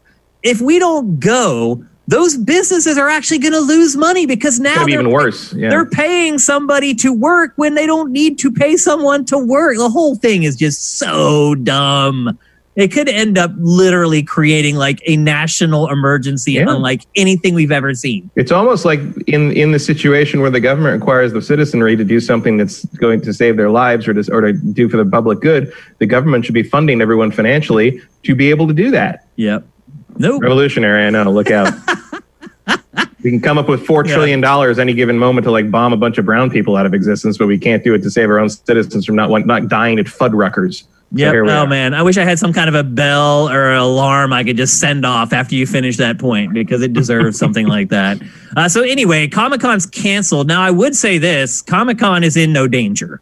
Unlike some of these other events. Comic-Con will be back. Yeah. Like Gamescom, who knows? Like, we don't know what kind of financial backing Gamescom has. Now, I would say this about Gamescom is if they have not made enough money off of that show over the last 5 years and banked enough of it to survive missing a year, then that's on them. So I would think that they were smart enough to do that, and they probably will do that. I'm confident that Gamescom will probably come back. Comic-Con for sure is coming back. Not only does it have San Diego Comic-Con, which has been going on for years and years and years, there's also Comic-Cons all over the country now. So Well, I don't. But actually, maybe does that expose them to more risk? Now that I think about it, Gamescom is organized by the Association of the German Video Game Industry. So it sounds like it's an official enough thing that it's not like a commercial venture so much as sort of a maybe like the ESA sort of thing, like a lobby group. I don't know how big that is in Germany, but I don't know. You got to wonder how big those coffers are for that organization. Green blood thing. They've been fighting that green blood rule for how long? Yeah, that's a good point. But Comic-Con will be coming back. I don't think there's any danger of at least San Diego Comic-Con coming back. Do you think maybe some of the smaller satellite shows might be sacrificed for this, though, over the long term? Maybe. I mean, I don't know how many of the... I mean, I can't... There's tons and tons of things like that have, a couple of Transformers conventions I know of got canceled, but they'll probably be back. Because, that's the thing is most people that organize these conventions... The smaller ones do it out of love for the subject matter and not as like a money-making scheme. Evo is going to be fine. Evo is nonprofit to begin with. PAX will be fine. PAX West is still happening according to them. I don't. As think of right now, it is. Yeah, we'll see about that. You roll around it closer to Labor Day weekend, you're going to see that get canceled. But it's going to hurt people financially, but I think most of the organizers of these smaller conventions are more hobby type things or supplementary type things. I think when you're talking about something that is the major source of revenue for the organizer, you're limited to something like E3. Yeah. You start wondering about conventions like WonderCon, some of these smaller ones. WonderCon is, I believe, the same people that do Comic-Con. A lot of those are organized by the exact same organization. Yeah, but you just wonder if they're in a pinch financially, if that's some of the lower hanging fruit. Here's the thing: I'm hoping that I'm hoping that if this goes on long enough with these convention things that you might see the organizers finally buckle on some of this online stuff. Yeah, because for a long time, it's one of the things about San Diego Comic-Con is it's stream the fucking pan. Why not? Put it on pay-per-view like Blizzard. Yeah, exactly. But the reason they're not like Blizzard is because they're organized by the same group of old guys who've been running it since the 70s. Yeah. When we were the official broadcast partner or whatever for Comic-Con, we continually, it's let us broadcast the big panel. Let us show Hall H, as it happens.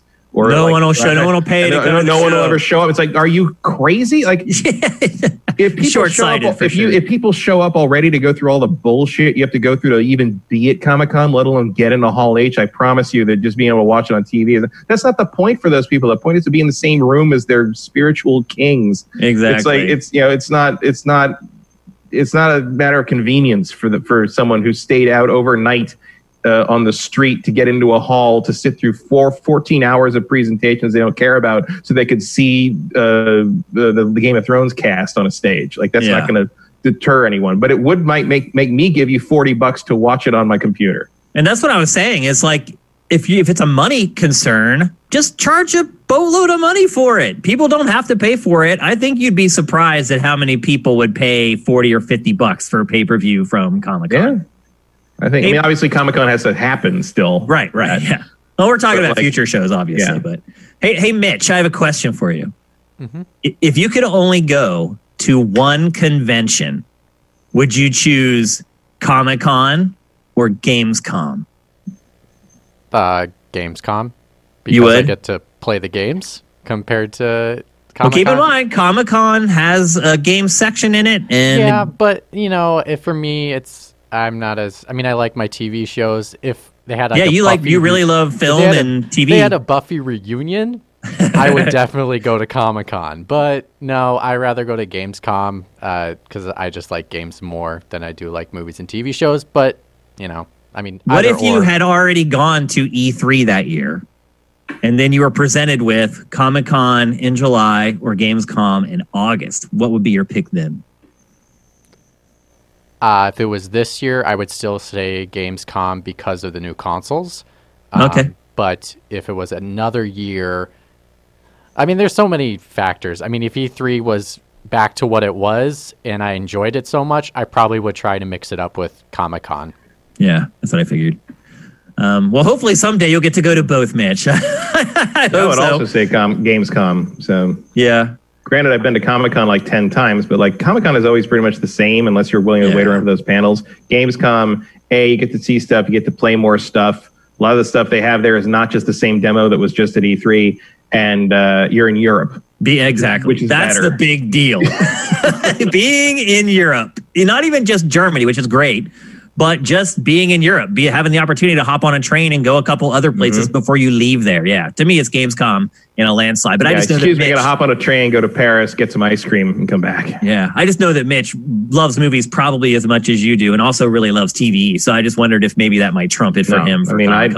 It doesn't help me enjoy Comic-Con anymore. I mean, I avoid Comic-Con whenever I can at this point, just because it's so overpacked and overcrowded and just it's the same thing over and over again unless you want to sit through lines to get into overcrowded panels. Oh God, I hate Comic-Con. I do too, man. I really do. I really don't like it. I don't like it either. I've been there like 6 times. Gamescom's very crowded, a lot of people, but it's very well organized. It's organized and it's got different content every year. It's not the same booths over and over again with the same things to buy over and over again. It's different. The games change every year, obviously. There's news that happens that like you can access on the floor later. And again, you're in Europe. Like it's like if you get bored at Gamescom, you can go see some of the greatest cities in the world. Just a train ride away. So not to disparage downtown San Diego, but but also very small and also very much been there, done that. Yeah. People don't realize San Diego's not a big city. It's really small. It's one of those mid-sized U.S. cities. It's just like, well, you've been into a mid-sized U.S. city, you've kind of seen them. This one is on the Pacific Ocean, which is it's beautiful, but it's also like, where's the Target here? I don't know. Like, exactly. Meanwhile, it's like you walk across the street thank from you Gamescom. for Twitch Prime. Draylock's just dropped in. Take a quick train ride from Gamescom. It's like, oh look, that building is older than history. That's great. Yeah, it is. I love Europe. I'll go there every chance I can get. Okay, it's time to move on to our last topic of episode 208. We're going to talk about the March NPDs. Now, we don't usually talk about NPDs on GameFace that often because usually there's a lot of other more important, more exciting stuff to talk about. And that's pretty much true this week as well. However, this NPD is not like any other NPD. And I'm not even stretching here to say in the history of the video game industry, because this March was the best March for video games ever. The most money that's ever been spent on video games in March for any year ever. It's almost like we had a reason to play a lot more stuff this past month. Yeah, I mean, exactly. The industry, it's bittersweet because the industry is doing amazing while the rest of the world goes to crap. It's really a bizarre thing. The Nintendo Switch in March. It's a pretty good time to own a video conference.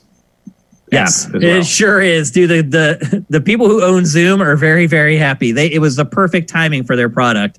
The Nintendo Switch doubled its sales year over year from one March to the next. I have a sister right now who's trying to buy a Switch for her kids and can't find one anywhere. They are sold out. Now, there were reports this week that people are using checkout bots to mass order the Switch and then resell them on eBay. I would not put that past anyone. I would not be surprised at all if that were 100% true.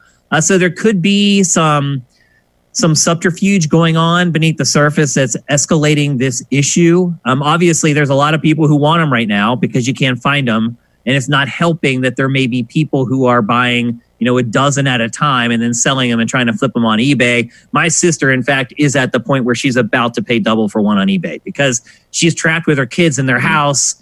And she has found that launch one I had. Yeah. And she has found something that she believes will give her a reprieve from teaching her kids like arithmetic and all this other stuff. So the Switch has been doing amazing ever since this all started. It had it doubled the sales from March of 2019 this past month. Hardware sales for PS4 and Xbox One are up 25% year over year. the industry in general, overall, is up 35% year over year for March. Animal Crossing New Horizons sold more than any other Nintendo game ever in a week. The only games that beat it are Smash Ultimate and Smash Brawl.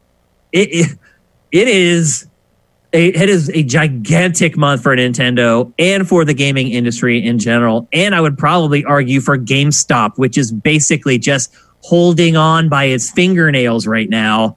The irony of all this for GameStop is it may save its business. It may save it from bankruptcy. It's the biggest bump the industry has had since 2008. Matt, what happened back in 2008? A massive economic crash. Yes. And what is happening right now? Massive economic crash. Yes. So it just goes to show you, it's people's chosen form of entertainment is bulletproof during a depression. Yeah, exactly. Just like it was. Exactly. Just like the Nickelodeon in the 30s. They never lost literally a nickel. Their sales skyrocketed during the Great Depression. We're seeing the same thing happening with video games. I remember back in 2008 when I was working at Game Trailers. First of all, just happy to wake up every day and have a job. I didn't care what the job was. I was just thankful that I had a job at all, because all my friends on the East Coast, pretty much everybody I knew was unemployed. So just to have a position to get up and go to every day instead of sitting at home bummed out, I can't even explain how appreciative I was for it. But our industry was thriving. Like, there was no talk about me having to lay people off at Game Trailers in 2008 or 2007. It wasn't, the advertising was just rolling in. And that's how you survive as a commercial site, is with ad sales. And we had no shortage of ad sales at all. And it looks like the same thing is going to happen. So if you're an ad-supported site, future's looking good. If you're a site like us that relies on basically contributions and donations, it's a lot more dangerous, because your disposable income, you're going to look at it like, well, I'll spend that on entertainment. Am I going to spend it on somebody talking about the entertainment? It's a much tougher sell. So it's good to see, regardless of what's going on with Sifted and any other small sites or other small businesses, it's just good to see for the industry. I'm willing to look past what's going on with me personally to see that, let's be honest, the end of this generation has not been going good. Like the dovetail from one generation to the next, this time has been far more pronounced than it usually is, going from one generation to the next one. The bottom's basically fallen out of the industry here over the last 18 months. The industry needed this, particularly when we still have another, more than half a year to get through before we get to these new platforms and people are energized again to spend money. So it couldn't have come at a better time, unfortunately, at the expense of all this other awful stuff that's going on right now. But the industry is going to be fine. It really is. There were some surprises, though. So keep in mind, like a lot of my friends from Philly who decided to finally buy a console, you have a lot of casual people buying consoles right now. They're people who have waited like 5 years to buy a PS4 or an Xbox One. And so they're really casual folks, and that is reflected in the sales chart. So we have, Matt, you don't have this, but Mitch and I do. We have the top 11 games, and I'm sorry I forgot to send this to you. We have the top 11 games from March. Now, one thing I will say before we get into this is that Final Fantasy VII, the remake, has sold, and this, obviously this isn't for March, this is for more recent, has sold like 3.5 million copies, or shipped 3.5 million in the first 3 days. So Final Fantasy VII is also doing very, very well, in addition to the games that we're going to discuss. So, Matt, I'll give you one guess, since you don't have it, what the best-selling game was in March. I would guess that would be Animal Crossing. Yes, it absolutely was. As I said earlier, it was like the best-selling Nintendo game ever, except for a couple of exceptions. What do you think would be number 2? GTA 5. No. But you're thinking the right way. What would be your second guess? Red Dead. No.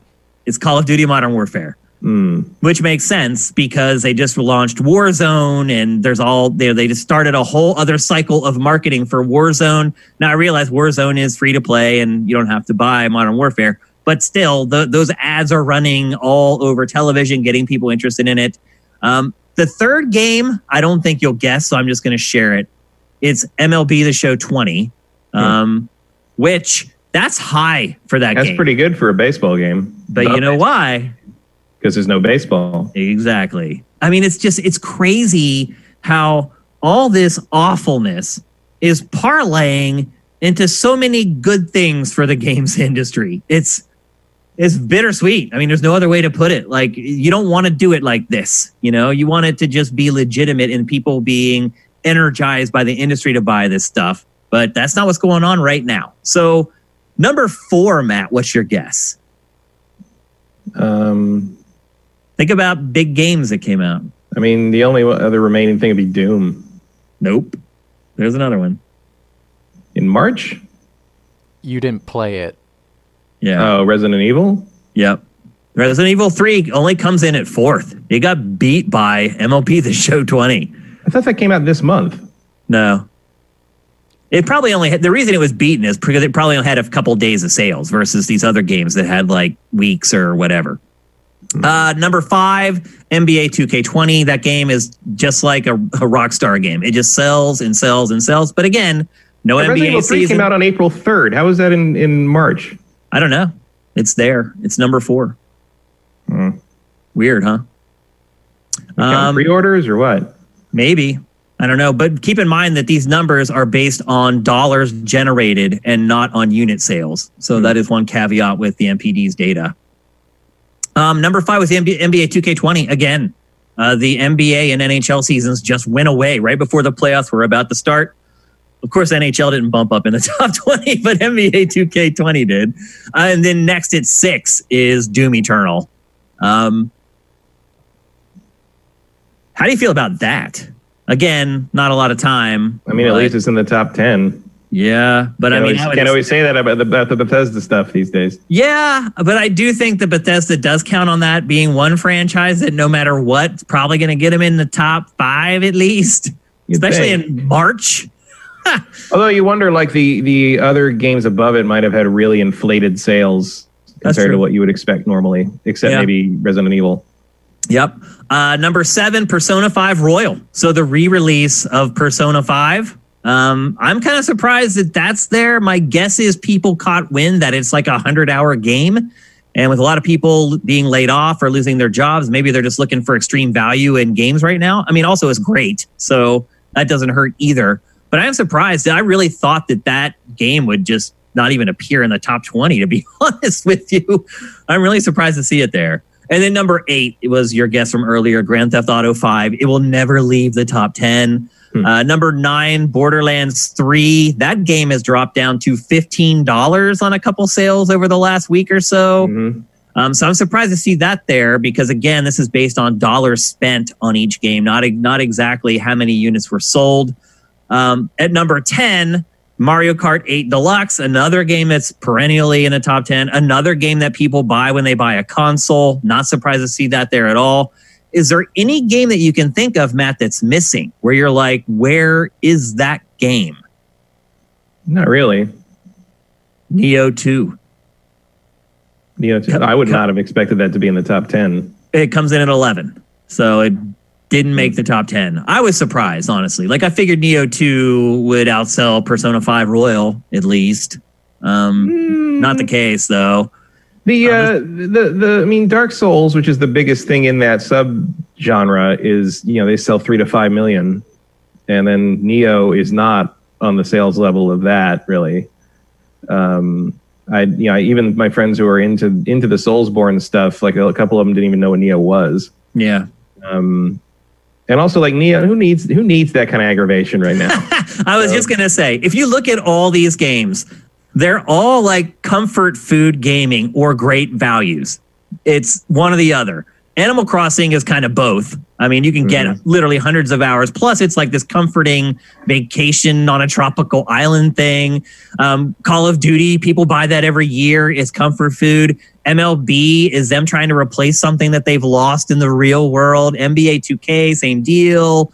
It's very interesting to kind of see the games that have bubbled up. And it'll be interesting to keep watching this as the time goes on.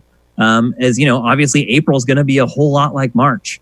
I also wonder if a lot of game publishers are now really regretting not scheduling something for May. You think there might be any chance that a game gets bumped up into May because of that? Because it's just this black hole that somebody... No, I don't think so. The distribution through retail channels is just not something you can like renegotiate that fast right now. Yep. Mitch, what surprises you the most about the top 11 from March? Probably NBA 2K20. I thought a bunch of games would probably get above that. I'm not surprised it made the top 10. I'm just surprised about how high it made the list. MLB The Show usually makes the top 5 every single year, so I'm not surprised by that. Does it? I wasn't aware of that. I used to do a show covering the NPDs, and it was number 2 for 2 months in a row. It's usually last year. It was last year, correct? Interesting. I was not aware of that. I always thought it ended up like the first month it finished anywhere from like 6th to 10th.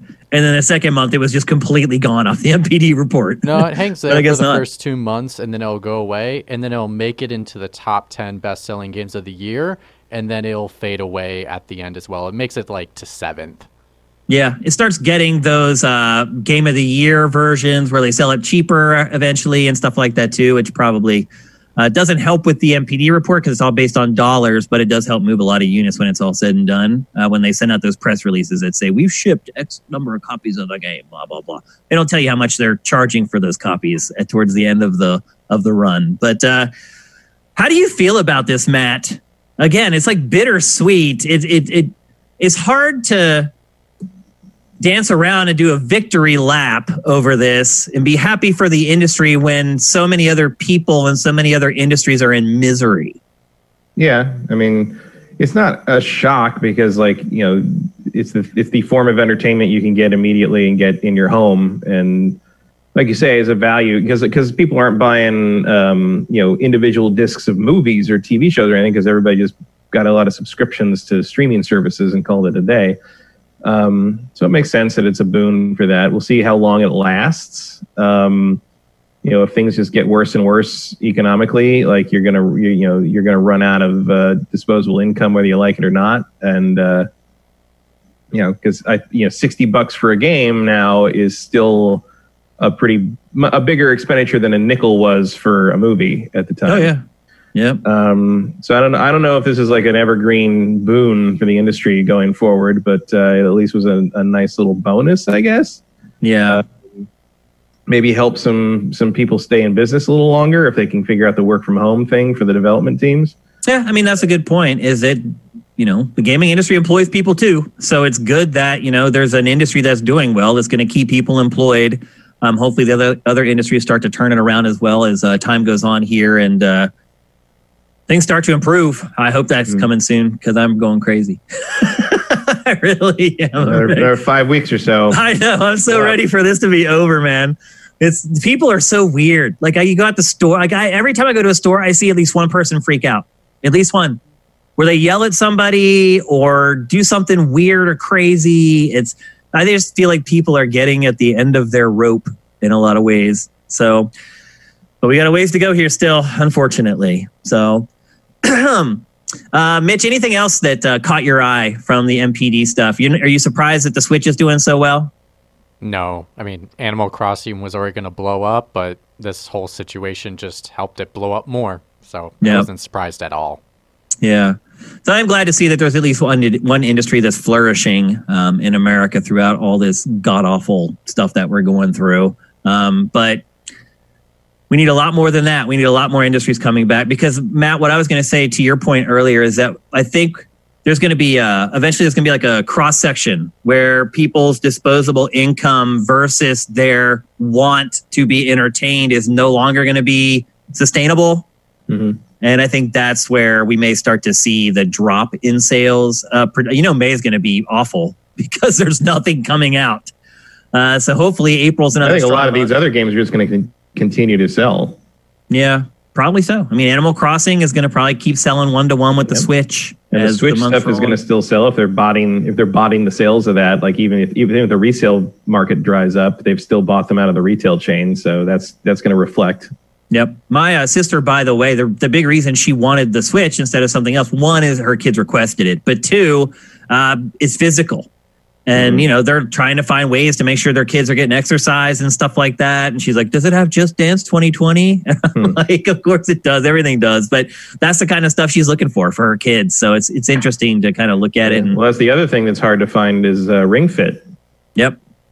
Also sold out. Now they're crossing that over with like Tetris 99 or something, which makes no sense, but somehow it probably will.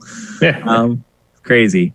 But anyway, that's it for our topics. This is your chance to get your questions in for a Q&A session. We have a little extra time compared to normal on GameFace, so we can answer a few more. I felt bad after last week's show. I saw a bunch of people that asked questions that they really wanted to have answered, and because the show had run so far over, like last week's show was like 3 hours and 20 minutes or something absurd.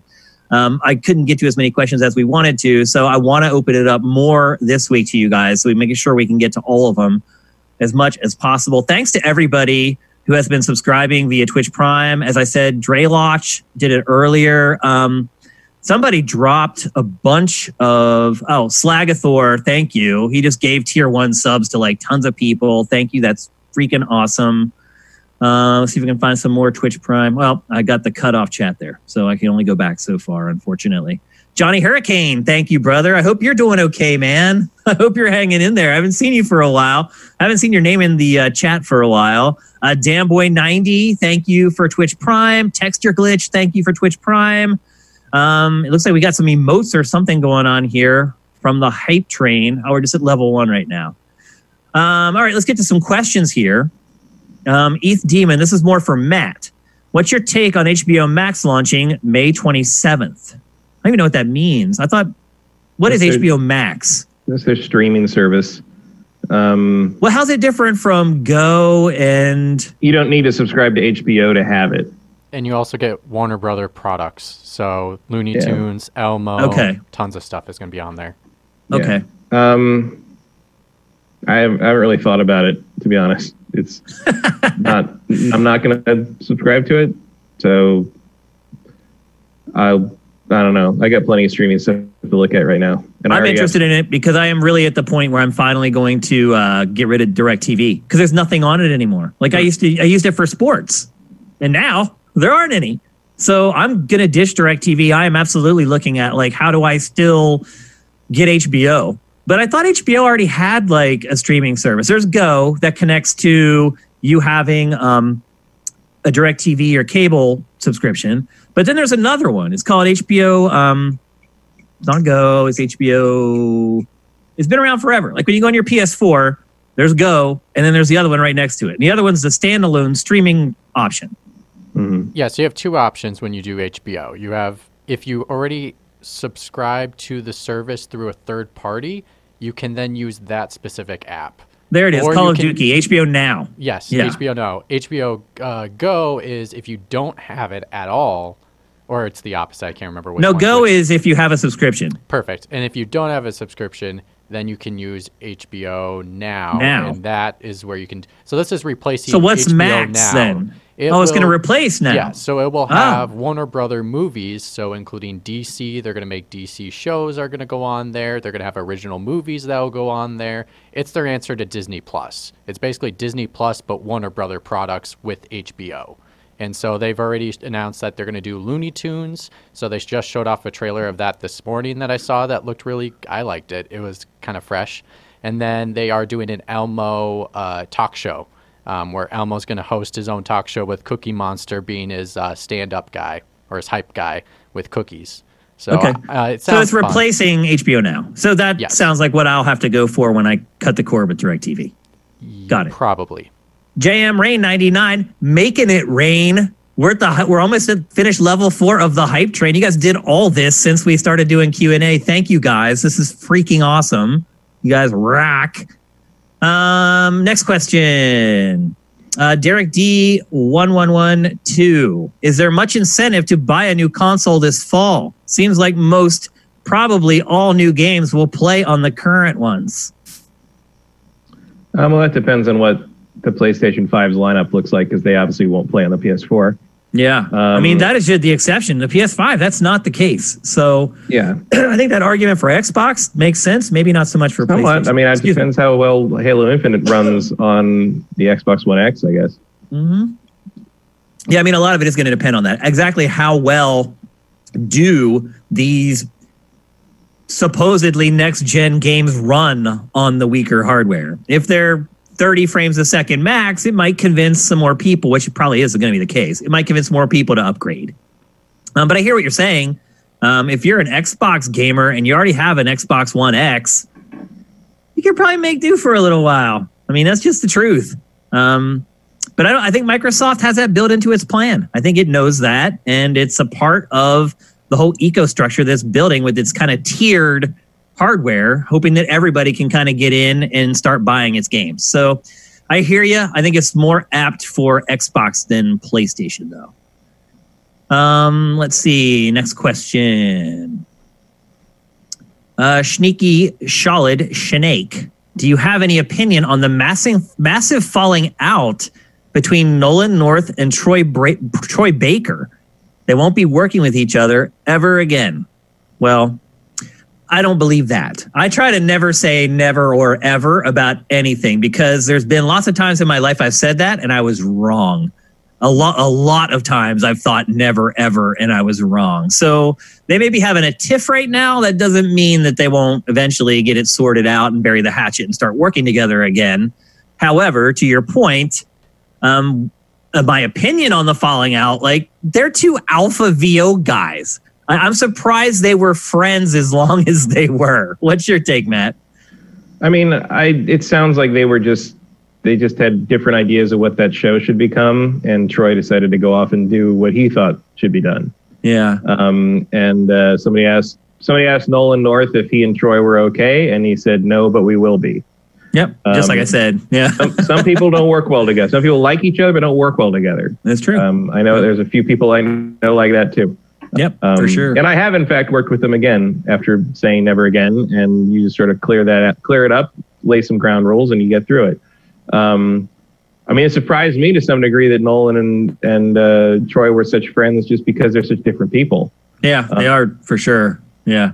Like, I don't, there are people who find Troy very annoying. I'm not one of them. But, it seemed to me... I can see that. Yeah, for sure. But it seemed to me that Nolan would be one of those people that might find him annoying, and it was always surprising that they got along so well. And I guess that only lasts so long. Your patience can only be tested. I mean, it's a shame for the show because Retro Replay is so grounded in the banter between the two of them. Like, it's hard to imagine what that show will be moving forward, but it happens. We just hit the hype train. Woo woo! Level 4, baby. We just hit it. Thank you, guys. Thanks, everybody. Some people started pitching in here at the end. I do want to thank Gohan Rage for Twitch Prime. Thank you.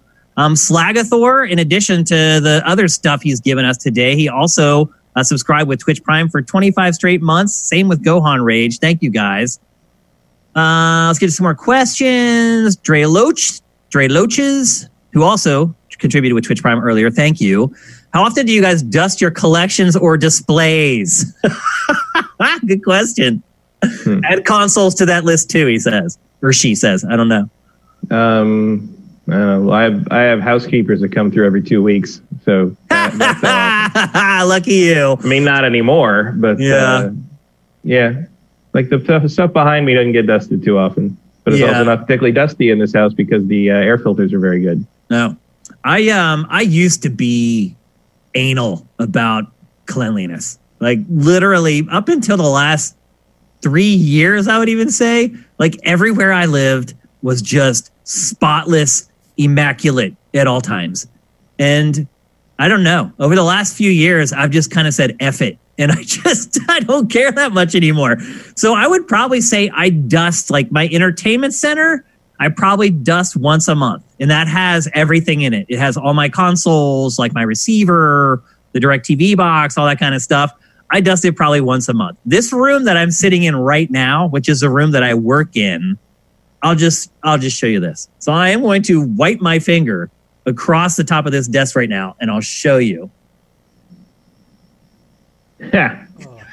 Yeah. Wow. Yep. I don't know. You should have not showed that off. It's just dust. That's all it is. We're already at Biohazard 4 here.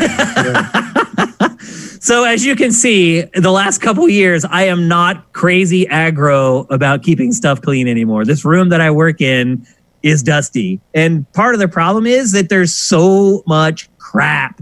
It's like right over here, there's a big pile of figurines. They're the worst thing to dust in the world. So anywhere I have figurines, like my motivation to dust that part of the apartment is pretty much zero. And a lot of this room is filled with stuff like that. Like over here, I have my turntables and thousands of vinyl records. And literally, the only way you can dust those is to use a vacuum and dust across the top of them. Otherwise, you have to take each record out of its sleeve. It's insane. So I have relaxed on my cleaning OCD over the last couple of years. So I don't clean as often as I used to. Let's see.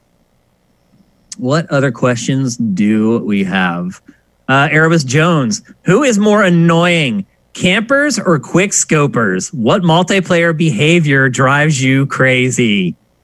Campers, definitely campers. There's nothing worse than the coward who hides in some building and just pokes his head up out of the window every 2 minutes and gets 20 kills and then pokes it back down. And then you try to go up into the building and kill him, and he's booby-trapped the whole building with claymores and trip mines. Those are the people I hate the most. What about you, Matt? So you hate the smart guys. They're not smart. They just aren't good enough to play out in the field. So they find ways to look. I'm not blaming them if they're not good enough to be out in the field and get kills. And I want them on my team to do that, camp, because otherwise they're just fodder and you have no chance of winning. Sounds more like you don't have the skills to get them out of their camping spot. Well, it depends on your loadout. So, if you don't have something that can trip those, then yeah, you can't go in and get them. If you don't have flash bangs or you don't have frag grenades, you can't go in and get them. And because again, the way that they've set up the pick 10 system in shooters for the last decade at this point, it's very likely that you have a loadout that doesn't have any of that stuff because you don't have to carry it by default anymore. So, trust me, if I had a flashbang, I'd go up in there and get his ass without a doubt. But sometimes I don't, depending on the loadout I'm using. Or sometimes you just have to go in gangbusters with 3 guys. But again, because nobody uses headsets anymore, you can't coordinate stuff like that. So for me, it's campers. What about you, Matt? I don't really play enough multiplayer games to be annoyed by anything specific. So I'll just say the racist 12-year-olds screaming at you on the mics. Fair enough. Show up once in a while. Sometimes it seems like the only people that still use headsets in random public games anymore are 12-year-olds. We just finished the hype train. We just got all the way to the top. 13 subs, 2,000 bits. Thank you guys very, very much. We need it. We need it bad right now. We need every bit we can get. Thank you guys. I really appreciate you guys pitching in and helping make this happen. Mercius, it looks like. I think, yeah. Mercius. Just subscribe via Twitch Prime. Thank you. One Super Master Gamer, Twitch Prime. Thank you. Vash TS60, Twitch Prime. Thank you. You guys are awesome, man. I really, really appreciate this. We really need it. Let's see if we can get 1 or 2 more questions in here. Vincent is saying Doom Eternal did not count digital. So that's why it may have been a little bit lower on the MPDs. Here's a question from One Supermaster Gamer. Matt, have you seen the FX show Devs? If so, what do you think of it? I have not. I've heard a lot of praise for it, though. Yeah. Which I'm surprised at. I thought it might be there was a show about fantasy football. And its first 2 seasons were amazing. It's called The League. His first 2 seasons were amazing. They ran out of fantasy football jokes to crack. And then the last 2 seasons were garbage. Hopefully that doesn't happen to this show. But the problem is there are only so many geek jokes. and so hopefully it can continue its momentum. But we'll see. I think it will. Alex Garland knows what he's doing. The question kind of becomes how long will Alex Garland stay on the show, and will the show continue after he leaves? So we'll see. But for now, from what I hear, it's very good. I just haven't gotten to it yet. One from Dan Boy. Hey, Shane, not game related. Did you see that Gronk is off? He traded to the Bucks from the New England Patriots. He has come out of the retirement and is going to the Bucs. Wait, he's going to play? He's going to play with Tom Brady once again. It got announced when we started the show. He's not going to play because there's no football. But that happened while we were that's football. Yeah, that's what happened live when we got on the show. This broke. Dude, my phone's blown up. What Sam, our old TriCaster TD, must be feeling right now. First he loses Brady, and now he loses Gronk. Not only did he lose Gronk to retirement, Gronk was like, I'm not going to play for the Patriots, but I'll unretire to play for the Tampa Bay Buccaneers. One of the most moribund franchises in the NFL. They've been in the snow long enough. They're going to Florida. Ian Esquire, any plans on streaming during the quarantine? I've thought about it many times. I thought about streaming Final Fantasy VII, and now I can't get it to play anymore. I thought about it with Doom. I just be perfectly honest with you. I am completely overwhelmed. I'll just be honest with you. Since Mitch got here, and we've been doing Sifted HQ, and Pactor Factor has gone daily, I'm completely overwhelmed. I don't have time to wipe my ass. I'm just being honest. I'm working like 18 hours a day to get this all done. It's making me crack up because I know it's crazy. I can't go any harder. I can't do any more streams. I can't do anything else. This is it. This is all I got. And I don't know if it's good enough. So, yeah, I would not expect any game streams, man. Most of the stuff I'm going to be playing is to stuff that I'm not supposed to talk about yet, so we can talk about it here on the show. There's a chance maybe. Just make sure you follow us on Twitter at Sifted Games, because anytime we do stuff like that, we're going to alert you guys there. I wish I could. I just can't. I'm giving it all I got, people. All I got. Let's see. Do we have one more? I hate to end it on a somber note. We need one more fun question, damn it. But that's the way 208 is going to end. All right, so that's it. Big thanks to all the guys on the stream. You guys made the end of the show great. You made the whole show great. You guys were giving us a bunch of tips on stuff we were talking about, some corrections here and there. We really appreciate that, so we can get the right information into the show right out from the first broadcast. If you're listening to this show on Apple Podcasts or Google Podcasts, we'd really appreciate it if you could head to patreon.com/sifted and kick us a couple bucks a month. For $4 a month, you get all our stuff, not just the podcast that you've been listening to there. A big thank you to everyone who's sticking with us on Patreon. I know a lot of people have lost their jobs. Pretty much every single exit interview for people who have had to drop has been, I've lost my job and I have no money. I totally understand that. If any of you guys have lost your jobs and you're sticking with us, thank you. I don't know how else I can say it. It's amazing that you would do that. But we'll be back next week, same time, same place. Sorry for the late start today. We had some technical issues in the studio, and unfortunately, Mitch is the only one in the studio, and we can't go in while he's there. So he had to just sort it out, which he did, which I'm very proud of the fact that he was able to do that. The show ended up only starting 10 minutes late, so I'm pretty happy about that. So if you want to follow Sifted on Twitter, it's at Sifted Games. I'm at Dinfire. Matt is at MKyle. That's Keil. And Mitch is at Mitch Sikor. Sikor. So on behalf of the whole crew here at GameFace, we'll see you next week. GameFace is up and out.